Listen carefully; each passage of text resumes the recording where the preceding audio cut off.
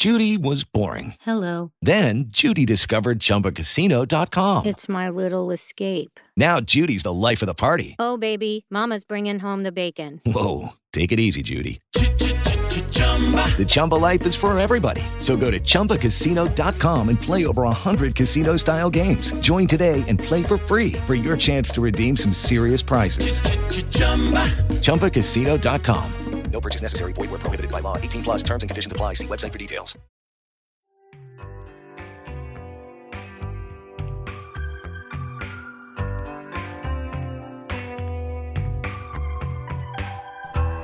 Salutations, Mets fans, and welcome to this week's edition, for all you kids out there, the official podcast of your Baseball Prospectus Mets local site.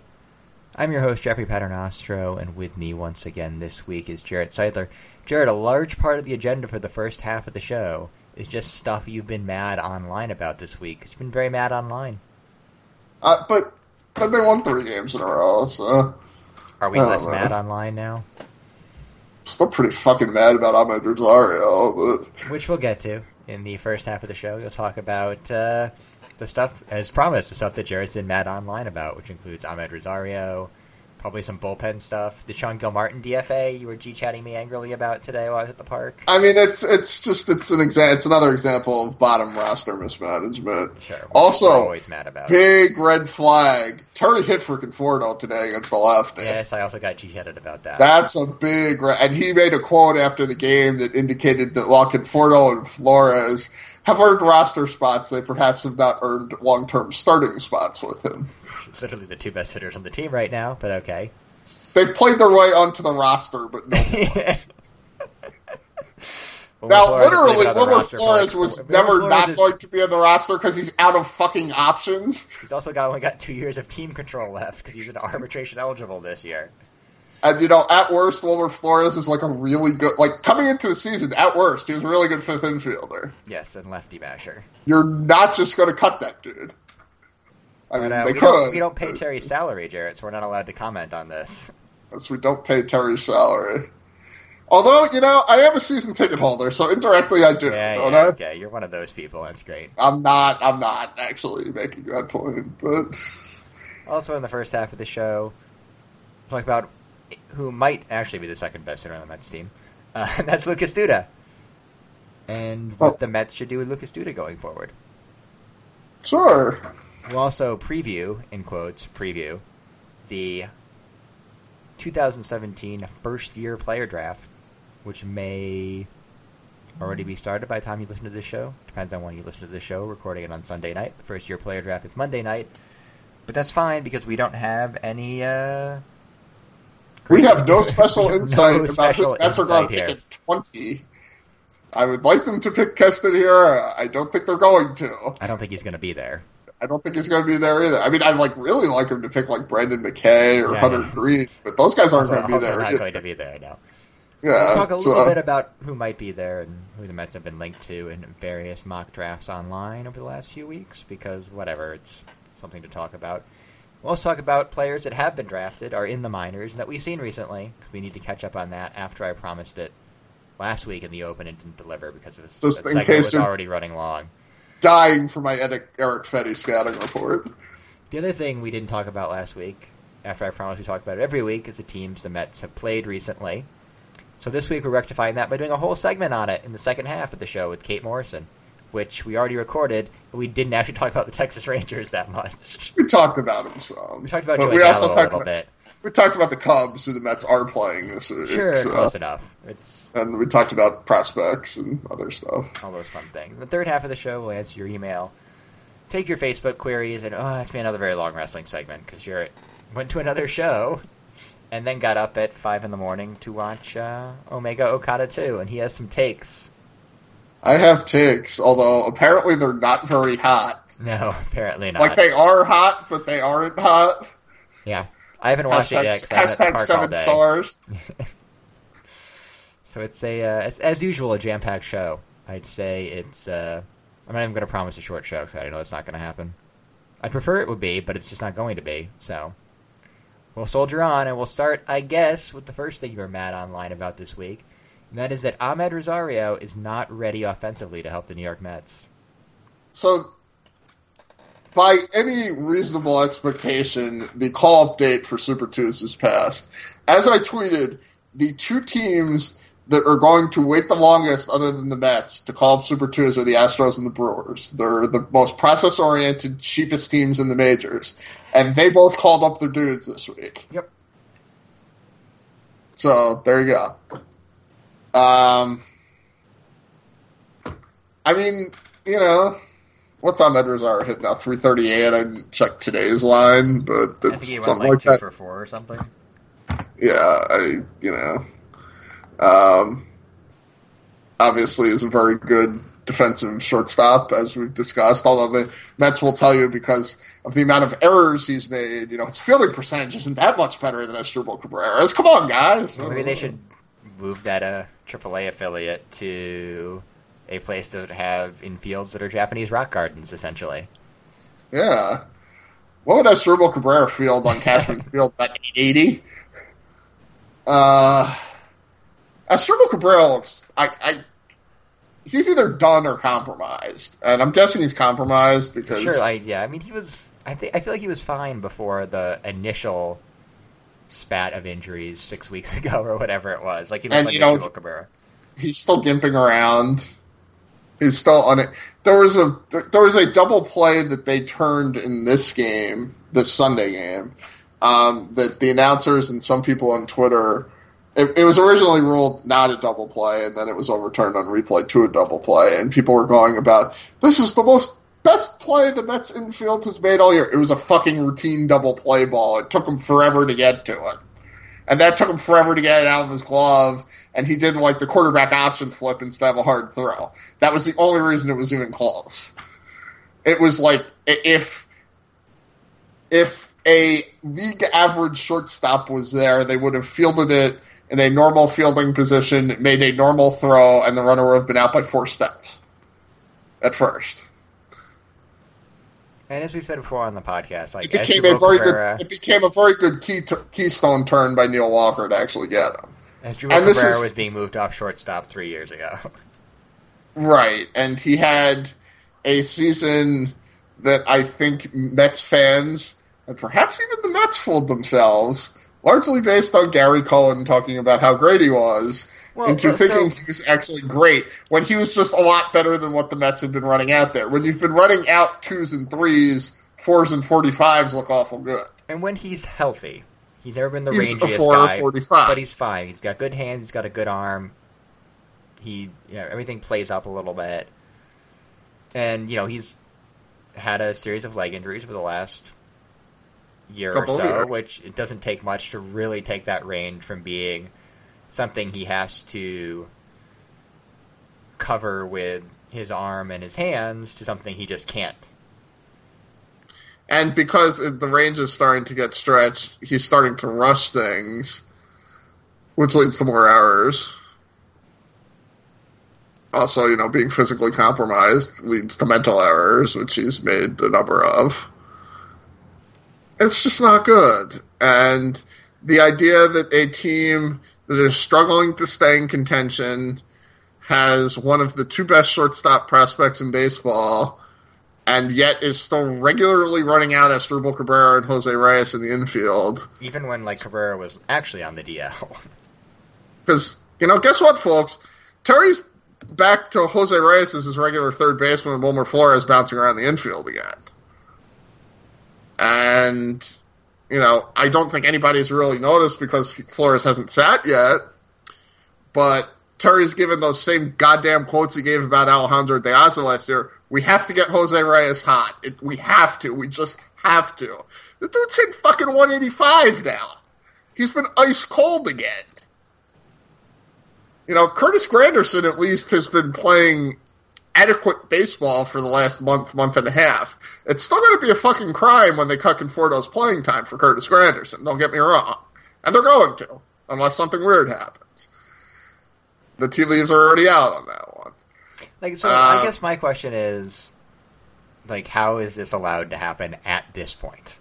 When, it's one thing when Conforto was struggling with the wrist injury and, hitting 200, 300, 400 last year and was even worse than that over whatever look-back sample you wanted to use.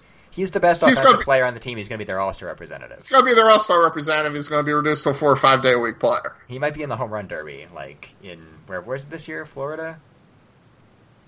I think it's He's going to be their all-star. He's going to be their all-star representative in a month, and Terry Collins hit for him in a big spot today. Yeah. Hit for him on June 11th. The guy that is his best young player that's going to make the all-star game and looks like an emerging star. He hit for him. And technically, it wasn't the worst decision. Terry Collins has... Would Terry Collins have hit for Jay Bruce there? No. Would Terry Collins have hit for Curtis Granderson there? No. He hit for Conforto. He still views Conforto worse than Bruce and Granderson. How is it allowed to? Because they can't fucking fire him. Because the ownership's protecting him. I'm not supposed to say that, right? It was put out publicly by Mark Carrick. Publicly reported, yes.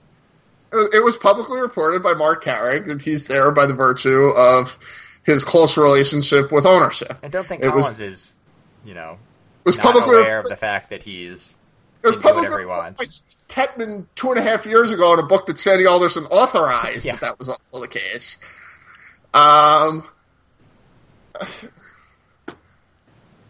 does Terry Collins not see it, is my question. Is he just that blinded? I have asked everyone in the world I could possibly ask. And I usually can find this stuff out. Sometimes it's off the record. Sometimes I can't say it. Did something happen with Conforto? Is there something between Conforto and Collins? And apparently Collins loves the kid. He just doesn't think he's that good. Well, this gets into sort of like his inability to evaluate his own players that you sort of got into with Cabrera's glove in the last few weeks. Yeah, I mean, he loves the kid. He just doesn't think he's as good as Jay Bruce. Thinks Jay Bruce is a superstar. Which is the problem with trading for Jay Bruce, as we discussed when they traded for Jay Bruce. And have discussed when they picked up Jay Bruce's option, when they failed to trade Jay Bruce, when they started playing Jay Bruce over Conforto on April 5th. And again, Collins is in the room for these conversations a lot of the time. Yeah, I had a discussion on Twitter with, I think, Kurt. I think it's Kurt, yeah. Yeah, today. We pin a lot of the managerial moves can be isolated to Terry Collins because we know he has, for instance, sole responsibility over the lineup. Yeah. But when we're starting to talk about like the decision to DFA Sean Gilmartin, that's like legitimately a 6-person decision, 7-person decision. It's Sandy Alderson, it's Jeff Wilpon, it's JP Riccardi, it is Terry Collins. It is the AAA manager, whoever that is at a given time. Pedro Lopez this year, Wally Backman previous years, and the farm director would be involved. Ian Levin's probably in there too. Yeah, this is not strictly a Sandy Alderson decision. I mean, ultimately, when this kind of stuff goes bad, it does fall on the GM. Yes, but it's like Sandy Alderson is in his terminal team job. He is not being fired. He is not leaving to go to another team. Yeah. He may leave to go back to the baseball general office at some point. He may get I suspect he's just going to retire. He might get the kick upstairs to president and whatever. The Mets they haven't really done that, yeah. The Wilpons are still not in a position where they can fire Sandy Alderson. Correct. This is not something that's going to be happening. It's not brought up. He's here as long as he wants to. Unless something incredibly weird happens. And I think everybody assumes that he's probably going to retire within the next few years. There have certainly been rumors for the past couple of years. As you would, the dude's 69 years old and had fairly serious cancer recently, so. But, it's not like you can't say, like, Sandy Alderson DFA'd Sean Gilmartin. I can say that Terry Collins pinch hit for Michael Conforto. There's nobody. The only other person that's even in that decision-making discussion is Dickie Scott. He has no actual authority there. Whereas the authority over a roster DFA is probably ultimately Sandy Alderson's call, but there's a lot of input and a lot of discussion, and Sandy Alderson may not even be making the move he personally would want to make.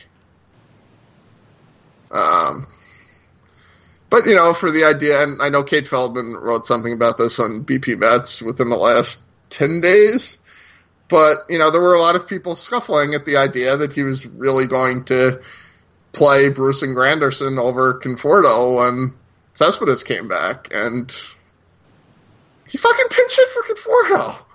Why would you even risk your Michael Conforto's confidence in that situation to pinch hit for him? The dude's crushed lefties this year. Yes. And again, if it's Game 7 of the World Series, and somehow you have Yoenis Cespedes on your bench, and you're looking to tack on runs, this becomes a defensible decision. This is the Raul Ibanez for A-Rod. Right. But, just, what the fuck?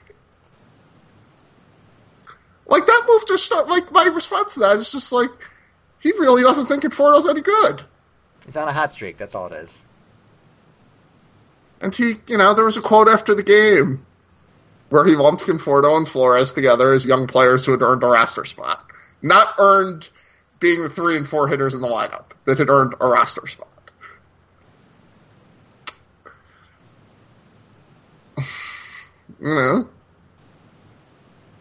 Badgers gotta go.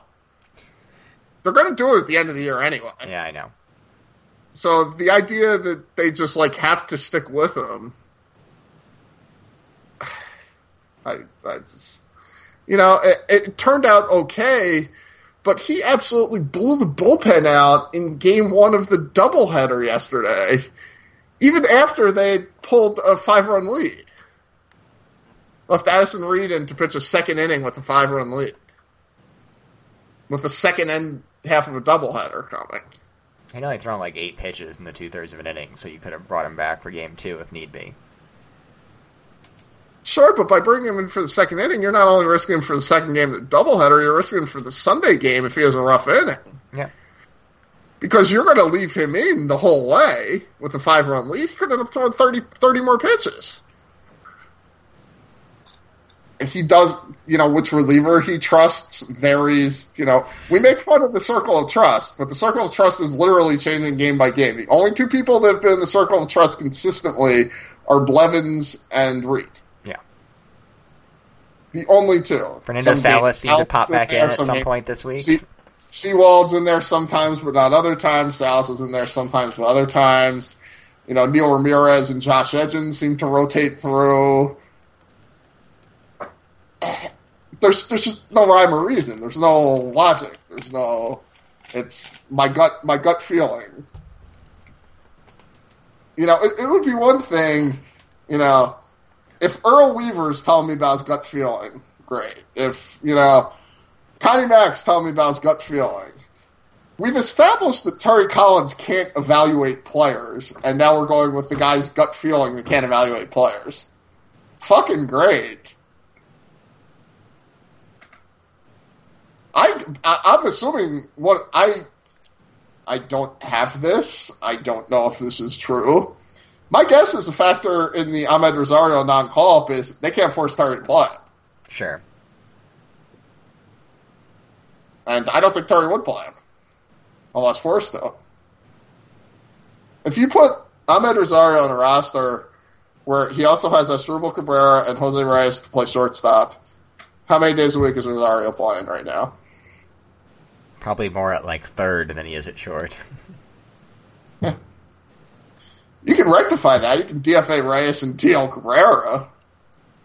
Sure, and I think we talked about this, I think, in the last couple of days, that the DFA for Reyes is going to come when they decide to make a move for Rosario. I'm going to tie in the Conforto pinch hit with the TJ Rivera send down. Sure. TJ Rivera finally gets to play, has a huge day, and gets optioned.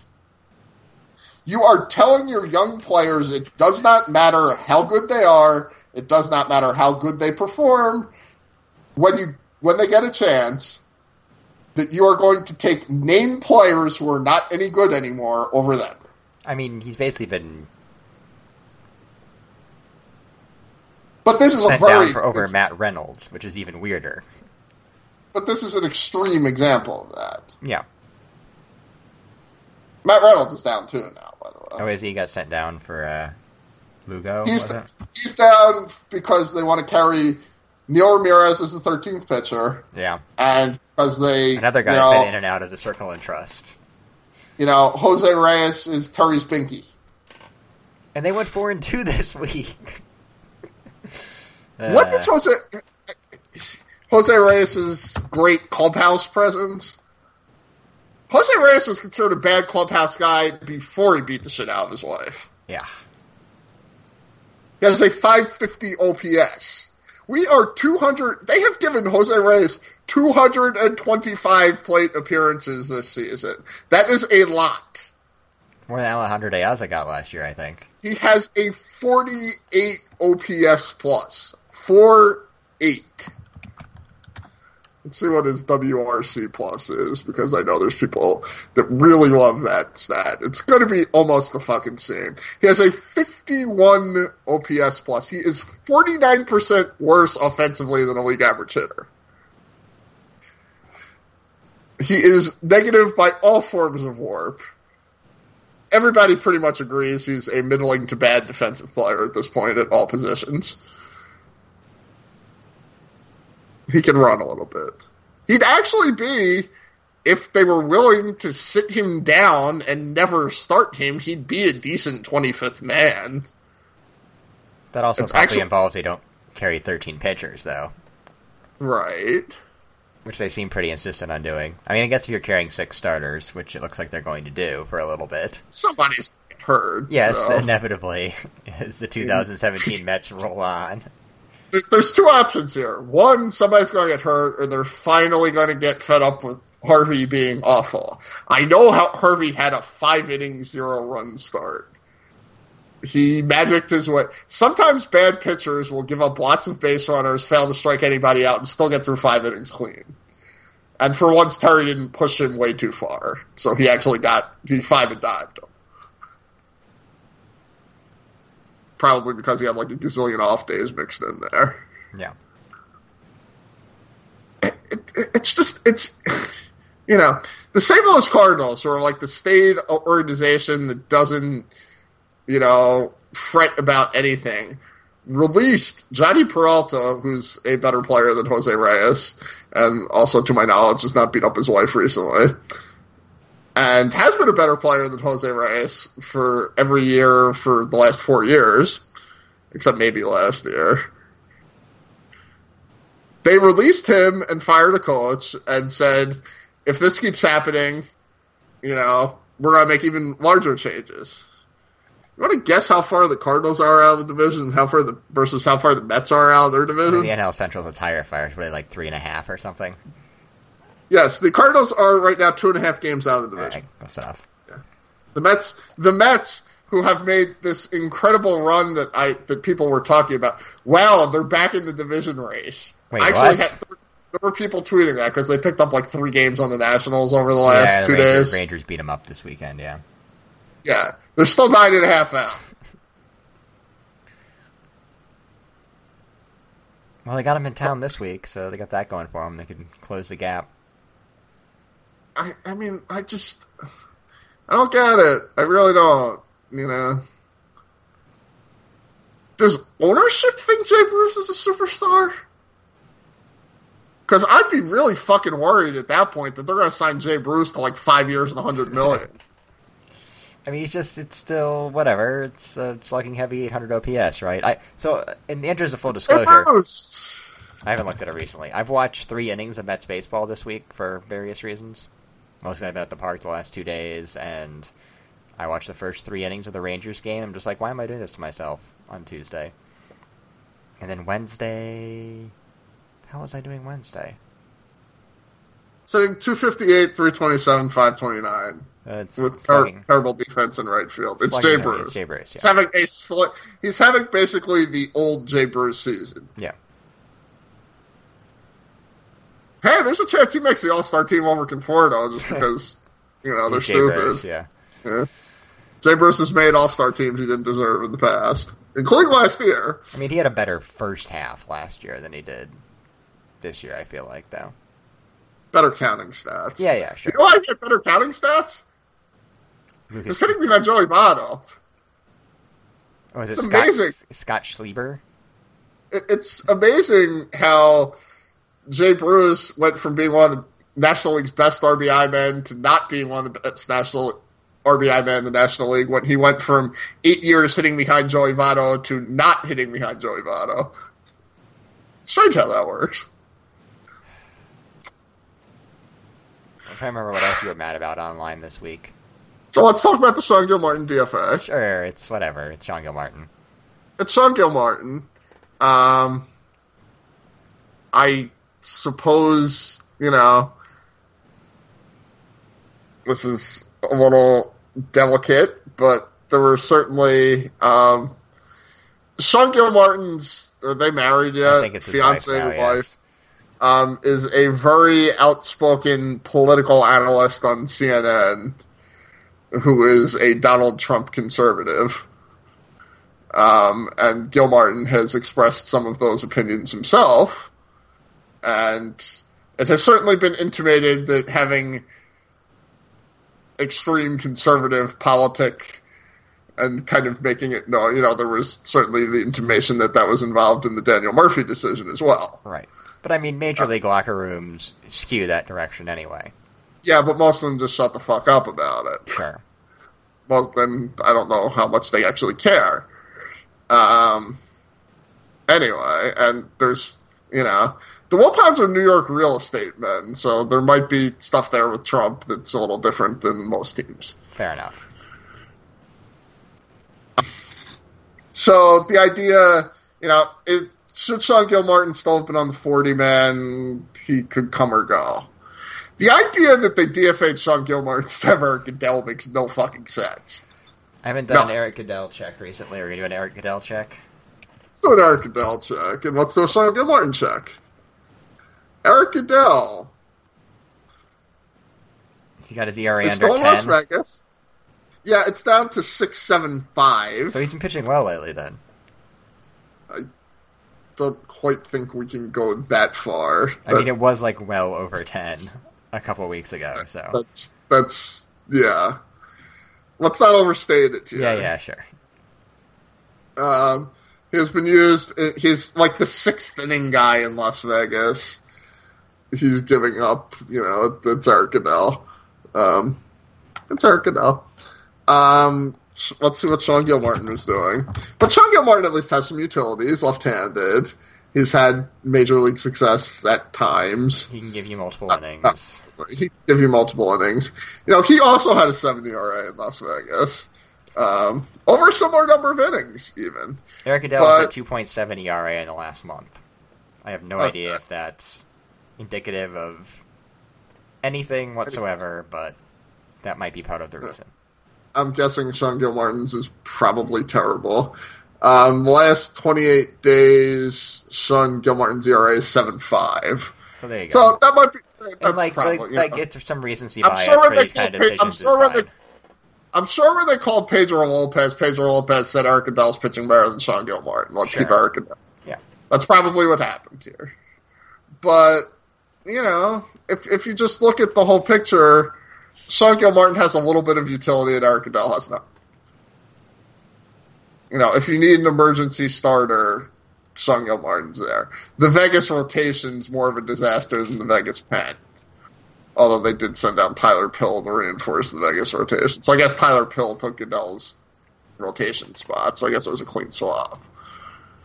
Tyler Pill would have been a reasonable DFA too, but he pitched, I guess, well enough in the majors that he's probably the next guy up again. That's not great. No, good for him. He got 3 weeks of major league per diem, and now he's getting 40-man money. Yeah, now he's getting a minor league split instead of getting a free agents. Was he a free agent this past year? He was. So he may have already had. Yeah, so he may 12, have 13, 14, 15, 16. Yeah, he was. So he may have already had a higher. Sure. AAA salary, so that may not be an issue. But he still gets 40-man benefits and all that crap. Being a member of the Players Association is actually positive. And Sean Martin's still on a 40-man roster. He was immediately claimed by the Cardinals.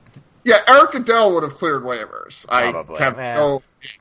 Probably. I don't know, like, people are just getting, like, randomly claimed, it feels like, this year, but... If you're deciding, the lefty starter who's had some major league success and doesn't have a disastrous MRI probably has a much better chance of getting claimed. The left-handed part certainly helps, yeah. Right. Again... at worst, he's a useful guy to have in AAA. Right, and Eric Adele really isn't. Again, is this that big of a deal? No. But it's just weird back end of the 40 management. Realistically, both of these guys should have been churned a month ago. Sure. For other teams' waiver guys, because other teams are waiving guys better than this and have options left. Better than Neil Ramirez, even. Yeah, I mean, Neil Ramirez... They just picked up Daniel Bard, I saw. That'll be exciting in Vegas. Then he can't possibly be going to Vegas.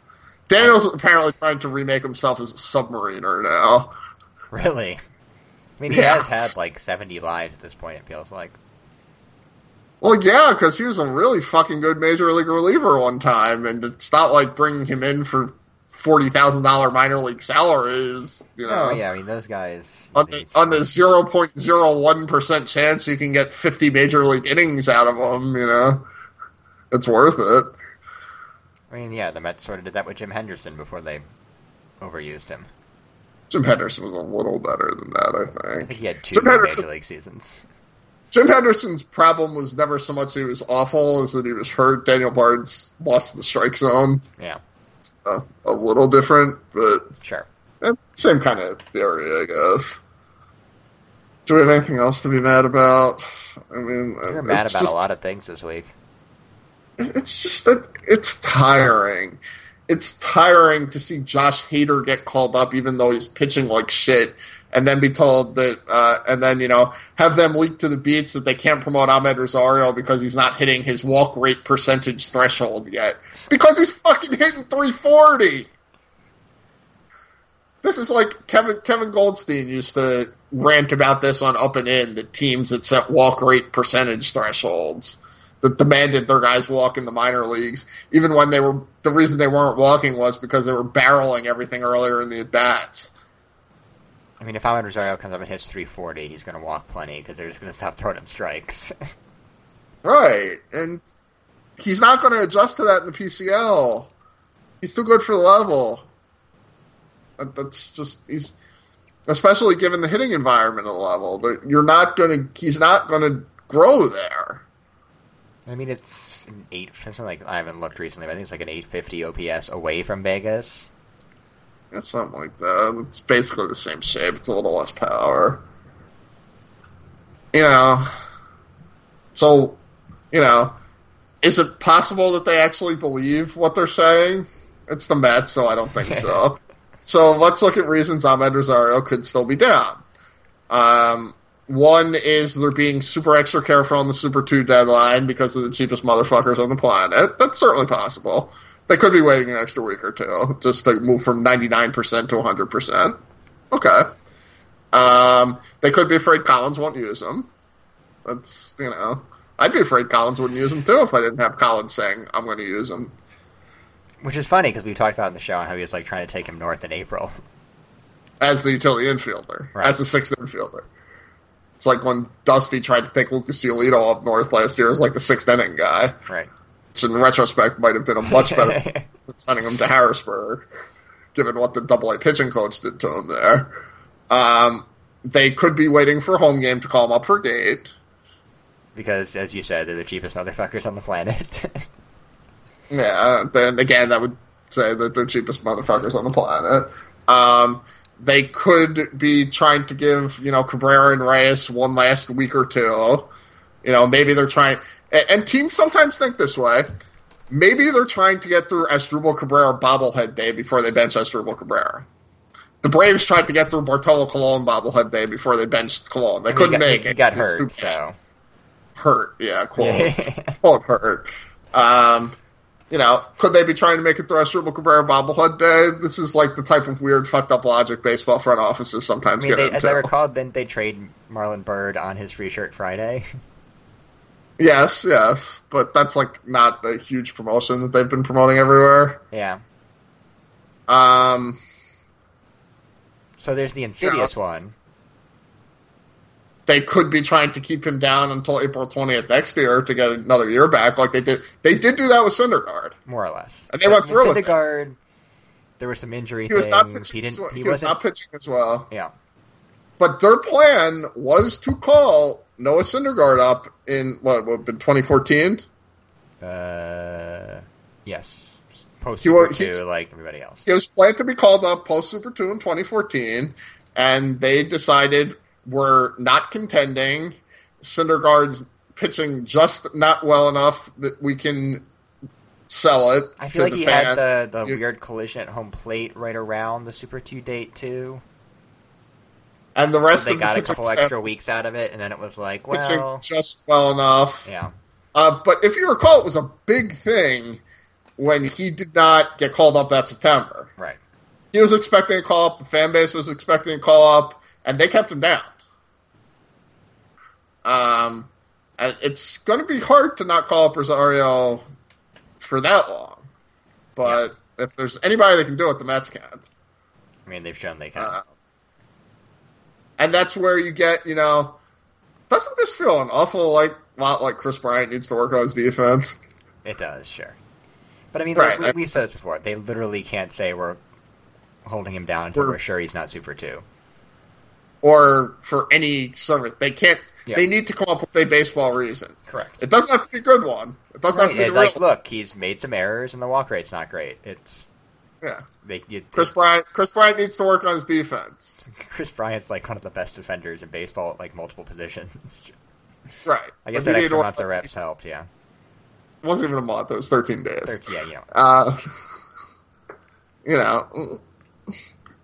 This has been. It was ridiculous that they didn't call him up in April. It's been increasingly more. It's just getting more and more ridiculous. Now we're at the point where people are outright, people that are not Mets followers are calling it ridiculous. National baseball writers are calling the Mets out on it. We're getting there. Yeah. The local media somehow is still compliant, which draw your own conclusions on that. We've certainly discussed the reasons for that in the past.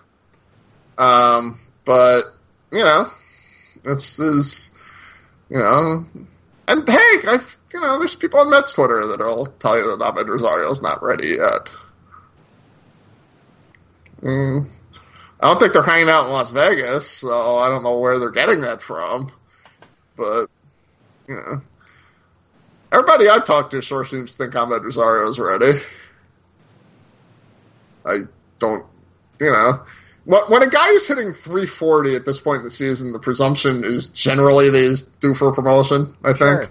At whatever minor league level you're at. Like, this is literally the TJ Rivera comment from last year's annual. If you hit 350, you will get promoted. I mean, that's a cool thing. It's like a cool thing about baseball. Like, TJ Rivera was a guy they were not giving playing time to, but he kept getting promoted because he kept hitting 350. I mean, this happened to Eric Campbell, too, Josh Satin. Right. And it's certainly more true for prospect than it is for TJ Rivera. Yeah, Patrick Mazeika's hitting 320 or whatever in advanced A. He's probably going to spend the second half of the year in AA. Right. That's the thing that's going to happen. You just saw Francisco Mejia. Yes. This is kind of a seg to prospect talk. Sure. But, Francisco Mejia's hitting 350 in it's AA. 365 now after today. They update it after every at-bat on the scoreboard. Actually, it might be higher because he got a hit in his last at-bat, too. He hit 350 in the first half last year and got promoted, too. Yes. He might be their major league catcher in September at this rate. So, it's always... This is when live looks are instructive on a certain level. Where, I know Francisco Mejia is a very good prospect. I've heard people tell me he's a very good prospect. I've had people on staff describe him to me as a player. I've read their reports. We have had plenty of Francisco Mejia looks. I'm pretty sure there's eyewitness reports in the archive. We ranked them something like 30 or 35 on the 101 last year. Yeah. So he was in the 30s. Yeah, so that's a very, I think he was the highest ranked catcher. I think he was a couple spots ahead of Alfaro. Right. So he is the best catching prospect in baseball. And that was something that we had discussed. We had discussed Mejia versus Alfaro specifically. At great length, actually. So this is a 2-game look. And I don't want to lie. And he only caught for one of them. He DH'd on Saturday. It's like, you see it live and you're just like, oh, this is one of the best prospects in baseball. But he's also hitting 365 as a double-A, you know. And this is actually in my 10-pack this week about Mick Rodolfo. Sure. We say don't scout the stat line. Yeah. Extreme stat lines are still, you know, Mick Rodolfo has an 11-1 strikeout-to-walk ratio as a low-A repeater. There's no way to put a shine on that. Yeah. Conversely, if you're a real skilled catcher and a real skilled prospect, your first crack at the double-A level at 21 and you're hitting 365, you're a monster prospect. Like, I mean, you literally don't need me to tell you that Francisco Mejia is a good prospect, but I'm here to tell you, Francisco Mejia is a very good prospect. When Francisco Mejia pops up in our top 10 in the midseason, don't be surprised, is what Jeff is trying to tell It's legitimately like 7-hit, 5 power as a catcher. Right. That's like Buster Posey. I don't think he's as good a defender as Buster Posey is, but... You know, this is a similar catching, you know, Travis d'Arnaud was projected kind of roughly similarly. Probably 6-6, but I could go back and look at our old Travis d'Arnaud. And Travis d'Arnaud was considered a top 25 prospect for a while. Yep. Top 10 prospect by some people. And it's funny because it's not like a catcher. You look at him, he's short. He doesn't have a huge frame. He's got a big butt. And it's just a very simple swing, and it's premium bat speed. And he can track breaking balls. He can hit breaking balls hard. He hit one onto the roof. Have you been to the New Hampshire Stadium ever? I don't think you have. No, I have not. So it's got a short left field porch, and it's deep in right center. I mean, this was 93 down the deck from a lefty with 20 command, but it was still, you know, major league velocity. He turned on it and put it on. So in the right center field bleachers, there's like a bar and grill. That's like your standard bleacher size, but it's a bar and grill. He hit it onto the awning behind the bar and grill. Yeah. Probably 410, 420, if I had to guess. Like, easy. That's, yeah. Hey, he hustled and again, a couple hustle doubles on just like balls, like medium liners into the gap as a catcher. He's a 40 runner. He beat out an infield single. Switch hitter. And again, swing looks the same from both sides. This is Jeff is telling you how you hit 360 in double-A as a 21-year-old catching prospect. Not, you know, this is all, once in a while you get a stat line that doesn't fit. And that's more true, especially at the lower levels. Daniel Burrito's batting average has collapsed, for example. Yeah. And again, so there's a difference between hitting 360 in A-ball and 360 in double-A, too. Right. This is double-A, where, like, the numbers start to matter. Like, if Desmond Lindsay is hitting whatever it is, 190, 330, 330 in 2 years in double-A, I won't be able to hand wave it like I can now. Correct. You know, if Mickey Moniak continues to put up this offensive performance higher on the chart, it becomes a much bigger problem than it is now. Correct. Now people are going to, you know, he's still a top 50 candidate for us. I know other people had him a lot higher. Whereas if we took this offensive performance of his, I feel like had he had a big, like, week, I would have heard about it. So he hasn't. Yeah. He's hitting 266, 325, 397. Yeah, he's back to what he was before his last big week. Yeah, Seattle, big week, and then he grinded out a bunch of times. Actually, I did get a Lakewood game in this week, which is where I saw Mick Rodolfo again, although I'd seen Kannapolis earlier in the season. And it appeared that given his 2 home runs, Mr. Moniak has decided he wants to loft the ball now. That's probably not going to work out for him well in the long term. But we'll see. So there's This Week in Mickey Moniak, which has also become a recurring feature, much to my dismay on this podcast. Well, I mean, that was always going to happen, given that, you know, hey, I live, you know, 8 miles away from the stadium where the one walk is. Yeah. No, that was always going to happen. Fortunately, we don't have any Twins affiliates in the area, so. Yeah. So Gleyber Torres got promoted out of Trenton. That actually happened a couple of weeks ago, and I wrote about it, which also happened a couple of weeks ago, but did finally get published. Yes. It got pushed back for various reasons that were mostly out of my control, although one of them wasn't. Gleyber Torres to me is a top 3 prospect in baseball, top 4 prospect in baseball. I think that's fairly uncontroversial at this point. Fairly, yes. This is a high-end shortstop prospect. I don't know, he's probably not going to play shortstop in the major leagues because they have Didi Gregorius. And Didi Gregorius is a better shortstop than Gleyber Torres. Is he a shortstop for you? Because I hear varying things. Like, in a vacuum. I wrote this up. He's in the bucket that he may or may not have actually stuck there. Sure. I don't know is the answer. Fair enough. We don't say that enough specifically about whether guys are going to stick at shortstop or not. The answer is very often I don't know, and instead we go hard one way or the other way. Major League shortstop is hard. Yes. I think the safe bet is probably no. But he's going to be an excellent second baseman or a good third baseman, I think. Sure. I'm really impressed with the hit tool, and I think the power that everybody projected is actually coming. I mean, he's still only 20? 21? 21. 21. In AAA. Yes. He's apparently done nothing since getting break. Excuse me, he's 20. He's playing this entire season. I thought he was 20, yeah. Well, no, his AAA numbers are actually up now, too. He hit 273, 367, 496 at AA, and over 17 games at AAA is 267, 389, 400. I ultimately wrote him up as a 6-hit, 6-power guy.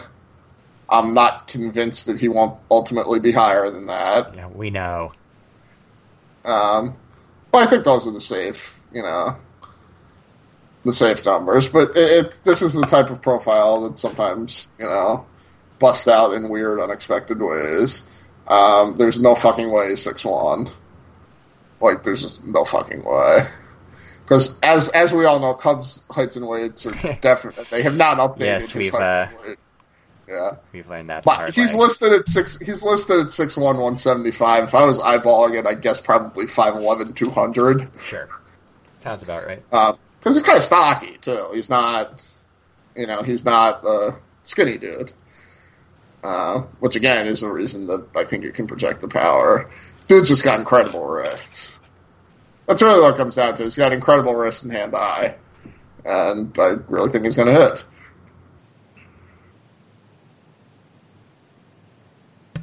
Who else have you seen recently that you want to talk about?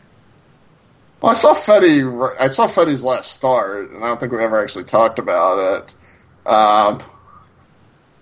I basically wrote him up as this is a present Major League number 4 starter, and I don't know why he's in AA. And now he's in Nationals could use one since Joe Ross keeps getting right. So the thing I don't get is, shouldn't Fetty be the guy that they drop into the rotation and Joe Ross be in the bullpen? Because Joe Ross has more of a bullpen profile than Fetty. Yeah, fastball slider guy that. Fetty's a 3-pitch guy. It's not a 2-pitch guy. And Fetty's he's got 3 major league pitches.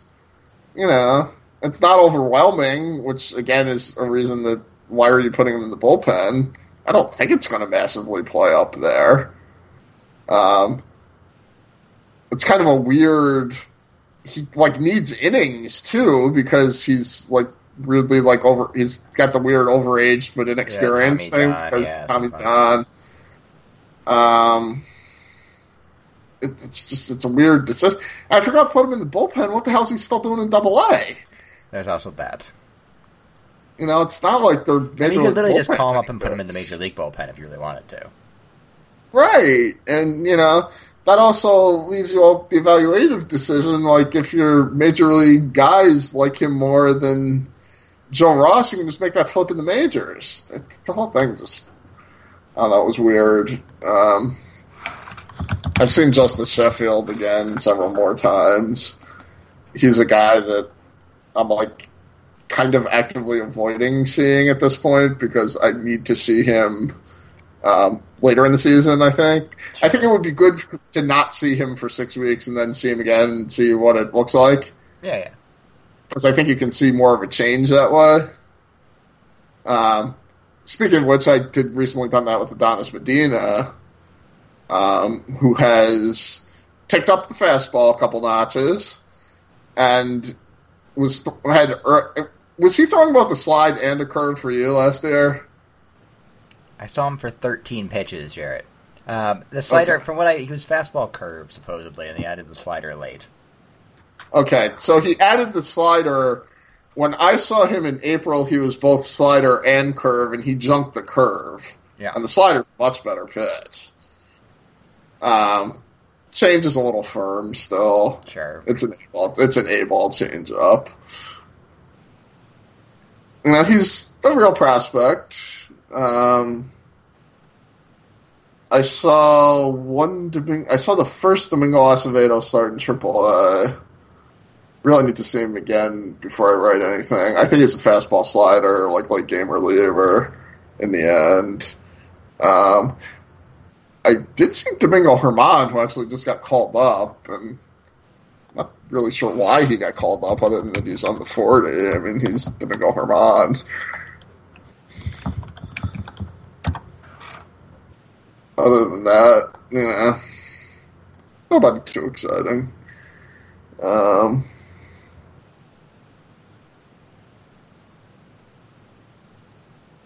Have you seen anybody other than Francisco Mejia? You had Bobby Bradley thoughts. It's fun. Like, I don't know.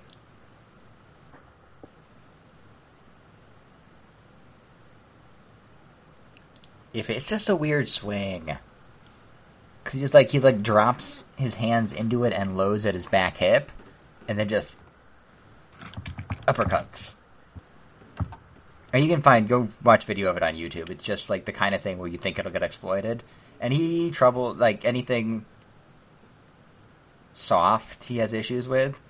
But good lord, Sure. There's some barrel control there, and if you throw him a fastball anywhere around the zone, he can hit it a long way. Like, he really could have had 4 home runs. He just missed 1 to dead center today, and then 1 last night in the game he hit 2. He just happened to hit it to the deepest part of the park. Oppo. Now, we did have Bobby Bradley in consideration for the 101. He was not one of the last cuts, but he was at least the guy we talked about for it last year. Yeah, it's just tough. His first base profile, he's not a great first baseman. Would you, I mean, are you higher or lower on him than, like, fringe, just off the 101 guy after seeing him for a couple of looks? He's the kind of guy I would put at 101, maybe. Like, he's that kind of guy. You know, the funny thing is, the Tyler Wade thing was kind of a joke. We ranked Tyler Wade, we said him way higher than 101. Yeah, I know. We really should have. In retrospect, like, we really should have. And if he's still eligible this year, we might. Yeah.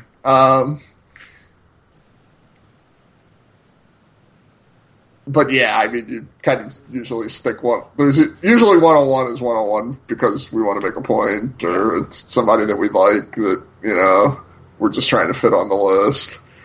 I can see it being like Dustin May this year too, or something like that. Sure. You know. Joey Wentz. Yeah. Because, like, it's a spot. I feel like it's, at least in my mind, like, the spot for the guy you like more than anyone else. Like the guy at that, like, 100 to 150 level. Yeah. Yeah. Because, you know, we perhaps were, I don't know, we were reportedly the least consensus prospect list already. That. You like to bring that up on the show a lot. No, but I'm saying, you know, we could have been even further out of consensus and ranked Tyler Wade like 60 or something like that. That doesn't actually move the needle at all. It's like all based on the top 15 guys, mostly. Yeah, we ranked Alex Reyes 1. We had Reyes 1 and we had Moncada 4, I think was the reason, and we were so out of consensus, which makes no sense, but whatever. And do you know what the funny thing is? Yeah. My name was on that freaking list. I guarantee you I like Moncada better than anybody else that wrote a list. Yeah, sure. You know, out of, Eric or Keith. I mean, didn't BA legitimately have him at 1? I think or they MLB did. I don't, one of them did. I don't know. I don't know who was responsible for those lists, but, I love Moncada. I made a case that Moncada should have been. I think I actually made a case for him at 2, not 1. But, there were drafts of the list where he was lower than 4, and I vehemently argued you that argued he him up. I had him at the back of the top 10 at something. Right, and and then we get dinged for Moncada being too low, quote unquote. And there was no functional difference. Like, we discussed Moncada versus Benintendi at great length. Yeah. When we did the Red Sox list initially. Apparently they're platooning Benintendi now. There was very, very, very little difference between those two players. You could have flipped a coin. It was like a 55-45 call. Moncada was ahead on certain iterations of the Red Sox list, too. Everybody makes such a big deal out of those top couple prospects, and it's the Bryce Harper, Mike Trout, Matt Moore thing. You could have ranked them in any order. Yep. And obviously there's a very correct order now, but there was not a very correct order then.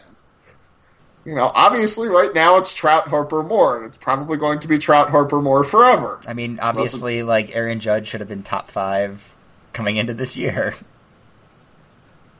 I argued for Aaron Judge to be higher than he was. You did, yes, to be fair. Shit happens. There were reasons that we ranked Aaron Judge there. They were perfectly valid, good reasons. It turned out to be not right. It turned out that Aaron Judge magically figured out how to recognize Major League pitching. And I said this before, I forget what the format was. If you came to me and told me, and had a report off Judge last year that had him the top 5 prospect in baseball, I wouldn't have hired you. Right. It's like the old, if you had written Jacob deGrom up as an ace, that's how it usually comes get up. laughed at. Yeah. Do you know what you're actually looking at?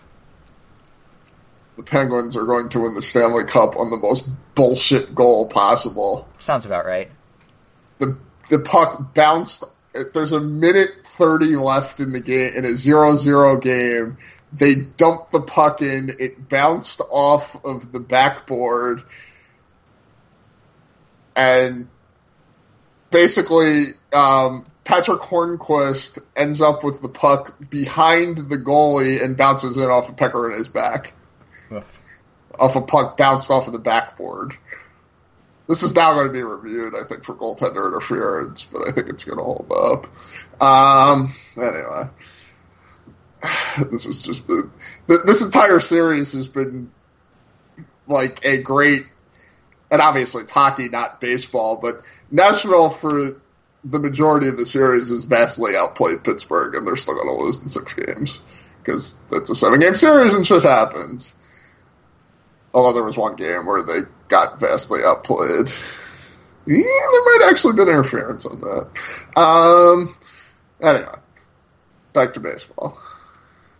Yeah, I mean, I was not arguing for Aaron Judge to be the 5th best prospect in baseball. I was arguing that we should have him 35 instead of 60. Right. Or whatever. I did not think Aaron Judge was going to start hitting 350. I'm still skeptical that that's a long-term sustainable thing, but he may just be Giancarlo Stanton again. Right. It's fine. That's a comp that people have made. Yes. That was always his upside comp. That's a roll 7. It's a healthy Giancarlo Stanton. It's like Gary Sanchez. This was always Gary Sanchez's upside. And not this isn't 99th percentile, it's 95th percentile. Right. This is Jorge Alfaro could put it together and do this too. Yeah, I made that. That was basically his player comment in the book this year. Right. Jorge Alfaro could be Gary. Jorge Alfaro could get called up on August 1st this year, suddenly figure out to hit, and be the best catcher in baseball by this time next year. Yes. That is plausible. That, again, is a 95th percentile outcome, but that's what just happened with Gary Sanchez, and they are pretty similar prospects. So, talk about the draft briefly, since we're an hour in.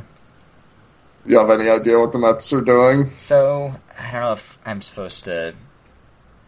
Hang on. I've heard rumors. I've heard them attached to 900 million players. I've heard them attached to players that have not been made public. The players I have heard them attached to that have not been made public would be on pre-draft deals where they would get a significant savings. Yeah. So I have heard that might happen.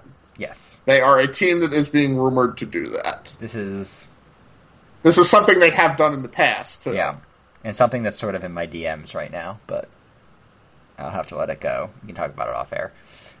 For as far as who they've been publicly linked to, it's exactly the guys you'd expect. Yeah, it's arms they can cut a deal with and college bats. Yeah. So. Logan Warmoth, the North Carolina shortstop's been a popular one. Yes. Who I'm basically describing as, what if I told you Gavin Cecchini went to college?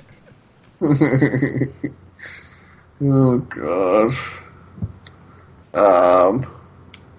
The Central Florida pitcher, I believe they've been attached. The guy that throws really hard that everybody thinks is going to be in the bullpen. Nate Pearson? So the screw in his elbow? Yeah. Yeah. Prado, the high school first baseman. Because of course. Various college pitchers. Logan Canning's come up. I think our good friend Keith Law just mocked them to the LSU guy, Lang. Yeah, there's been a lot of they like this person, but he might not be there, or they like this person, but they might get them in the second round. Because they're picking 20th, and it's a shallow draft class, and who the heck knows? Jake Berger is a name that I've heard. Yeah, sure. Jaron Kendall, if he falls down, is the name that's popped up. He probably won't. Keston Hiura, if he falls down. Sure. He seems like he totally seems like a Mets pick just because he can hit. He's got a good command of the strike zone. They don't know what position he's going to play, and he already needs surgery. Doesn't all sound like the Mets. Yeah. And he's a California guy, so.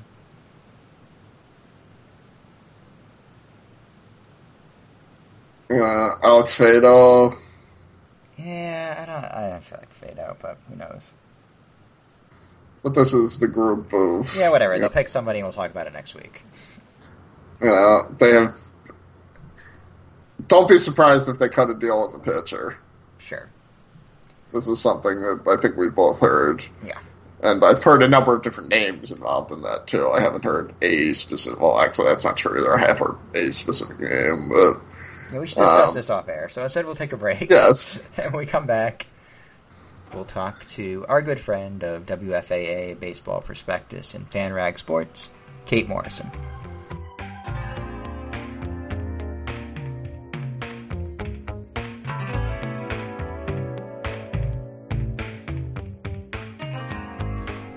We'll at least make it 3 out of 4 weeks here on For All You Kids Out There, talking about a team the Mets recently faced.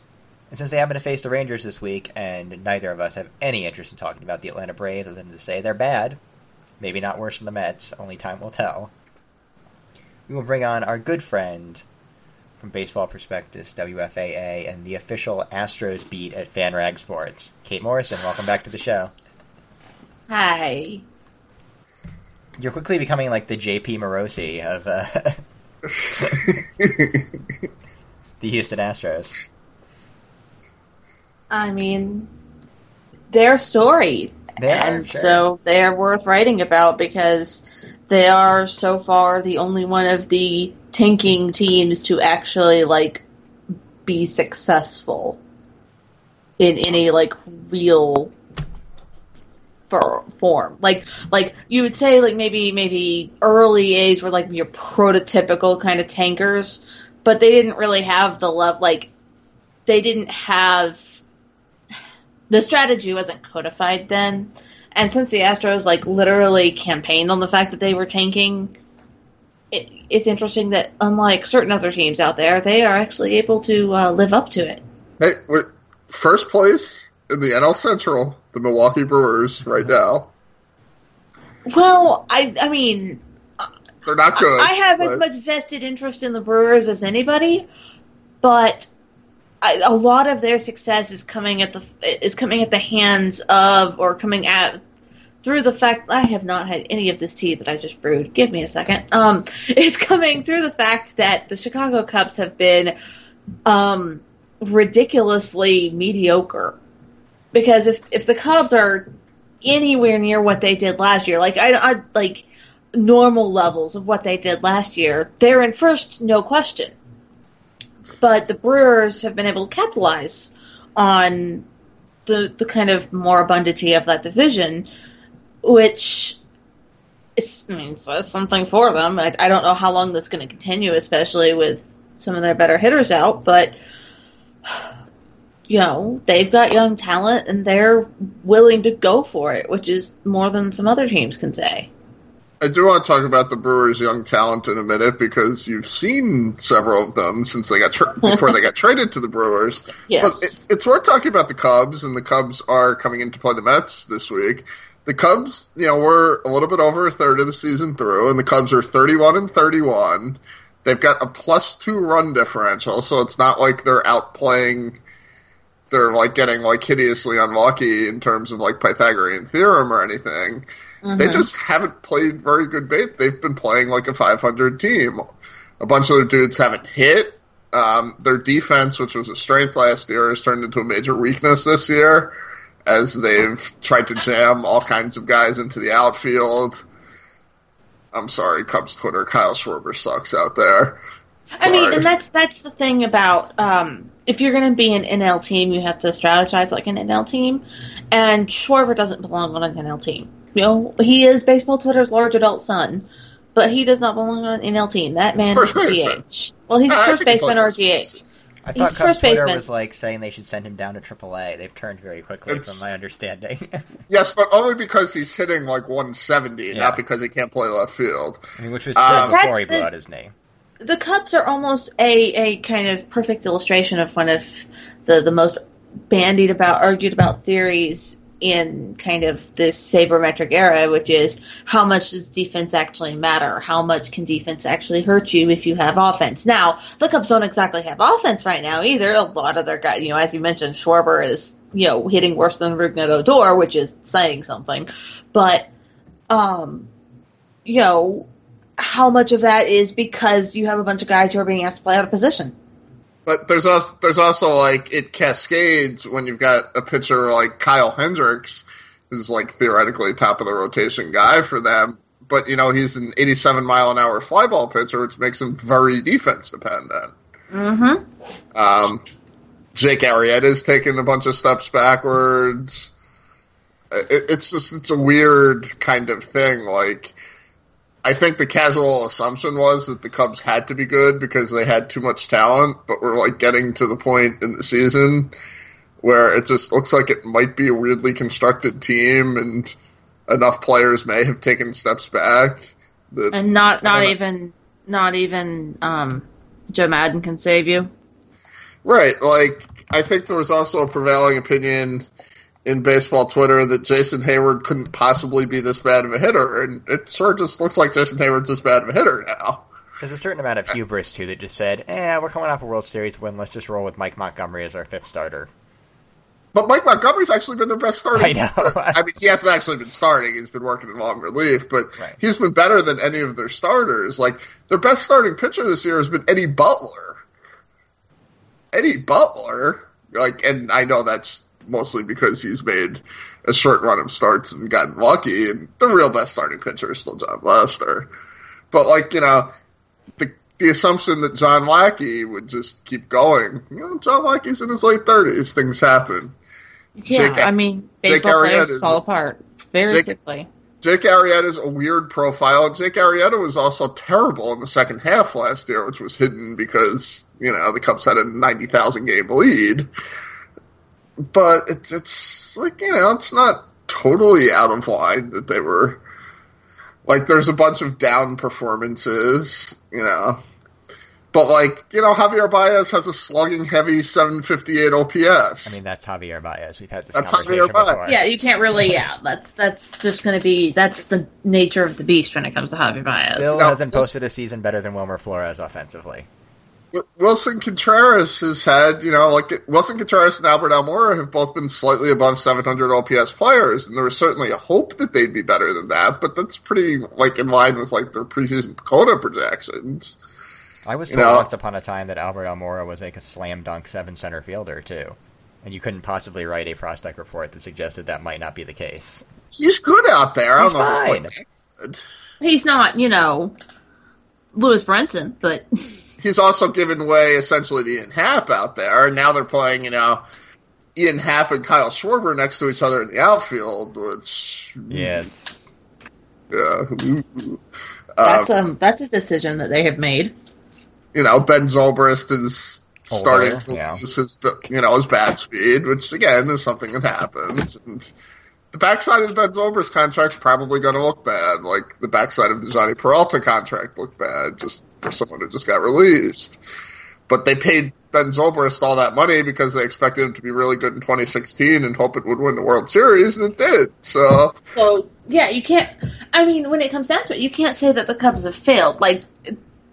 In some ways, this year was going to happen. It might not have happened this year, but this kind of come down was going to happen because if you optimize your team for 1 year, which is, I don't know if that's what they were consciously doing or if that was the main brunt of their strategy, but that is what ended up happening was they optimized their team for 1 year, and it worked. They went out, they got that flag, they got that ring, they made it happen, which you can't, that's the thing you can't really take away from them. Not that you should. They went out and earned that. But this year is the price of optimizing for one thing. And it's something I actually discussed in my most recent piece about the Astros, where I talked about, are they set up for the future? Because they're clearly the best team in baseball right now. They have this giant lead on the division, which is good because they've started getting hurt. But they, you have to look towards the future and see how long that window is and see how long you have these guys signed and see what ages they are and what does your farm look like. If you can make it to that level without completely draining your farm, then you give yourself a much higher chance of success over a longer period of time. I do think, I do think too, in this era, it's a little bit harder to, open a window the same way the Yankees of the 90s and 2000s did, where you can just be a year in and year out playoff team, just because the best players aren't hitting free agency. So you have to, and look, the Cubs did a great job drafting and developing. The entire core of that series team was drafting, developing, developing, and trading because they did trade for a couple of those guys. But there's also an outcome here where Terry Francona in Game 7 of the World Series doesn't have to bring Michael Martinez in as a fifth infielder to play a 5 infielder stack. And he has Coco Crisp still in the game, and Coco Crisp walks off Mike Montgomery at the end of the World Series, And then what are we talking about? They didn't win. Can you imagine how insufferable might be the wrong word, but insufferable everything would be if they had blown that game and then this happened? I think it became okay because they won the World Series, but, there were certainly... They could have lost that Game 7. That was one of the all-time great Game 7s, which inherently means it was close and they could have lost. And I don't know. It's weird. And you kind of think about how, Theo Epstein is, and we've discussed this on the podcast before, I think generally considered one of the best executives of all time now. And I think he deserves to be considered that. But there's also, his teams have won a lot of close series and won a lot of close Game 7s. So, it's like... And but in some ways, well, it's not all skill, but it's not all luck either. No, it's not. if you have a team that's set up to take advantage of that stuff, you're able to do more with what luck you're given. And, they could have lost and it could have all been for naught, but they didn't. And so you're left with a kind of what now? Now, if they had lost, we would be talking about how they set themselves up for 1 year and it didn't work out, and how that's a bad strategy and it's ill-advised, and, and I'm sure we would still be talking about how cursed they are and stuff like that, because they tried to, They traded Gleyber Torres for a rental. They traded Gleyber Torres, who's either going to be starting for the Yankees, who are probably the second or third best team in the AL, or is going to be one of our top 5 midseason prospects. And they traded him for a rental reliever to try and go win the World Series. And they did, although the rental reliever blew the save in Game 7. But, shit happens. I do wonder if a lot of this isn't maybe hindsight, because they've been I don't think coming into the year anyone thought they'd be anything other than, maybe if not a 100 plus win team. They're, whatever, the plexiglass principle and whatnot, but, a comfortable division winner in the 90s somewhere, akin to what the Nationals are probably going to be this year. They became a more weirdly constructed team, trading out Dexter Fowler for Kyle Schwarber, essentially. Yeah, that made it. And I don't think that, I didn't really consider much about the Cubs because they're not usually in my, writing sphere before, they started not being great. But,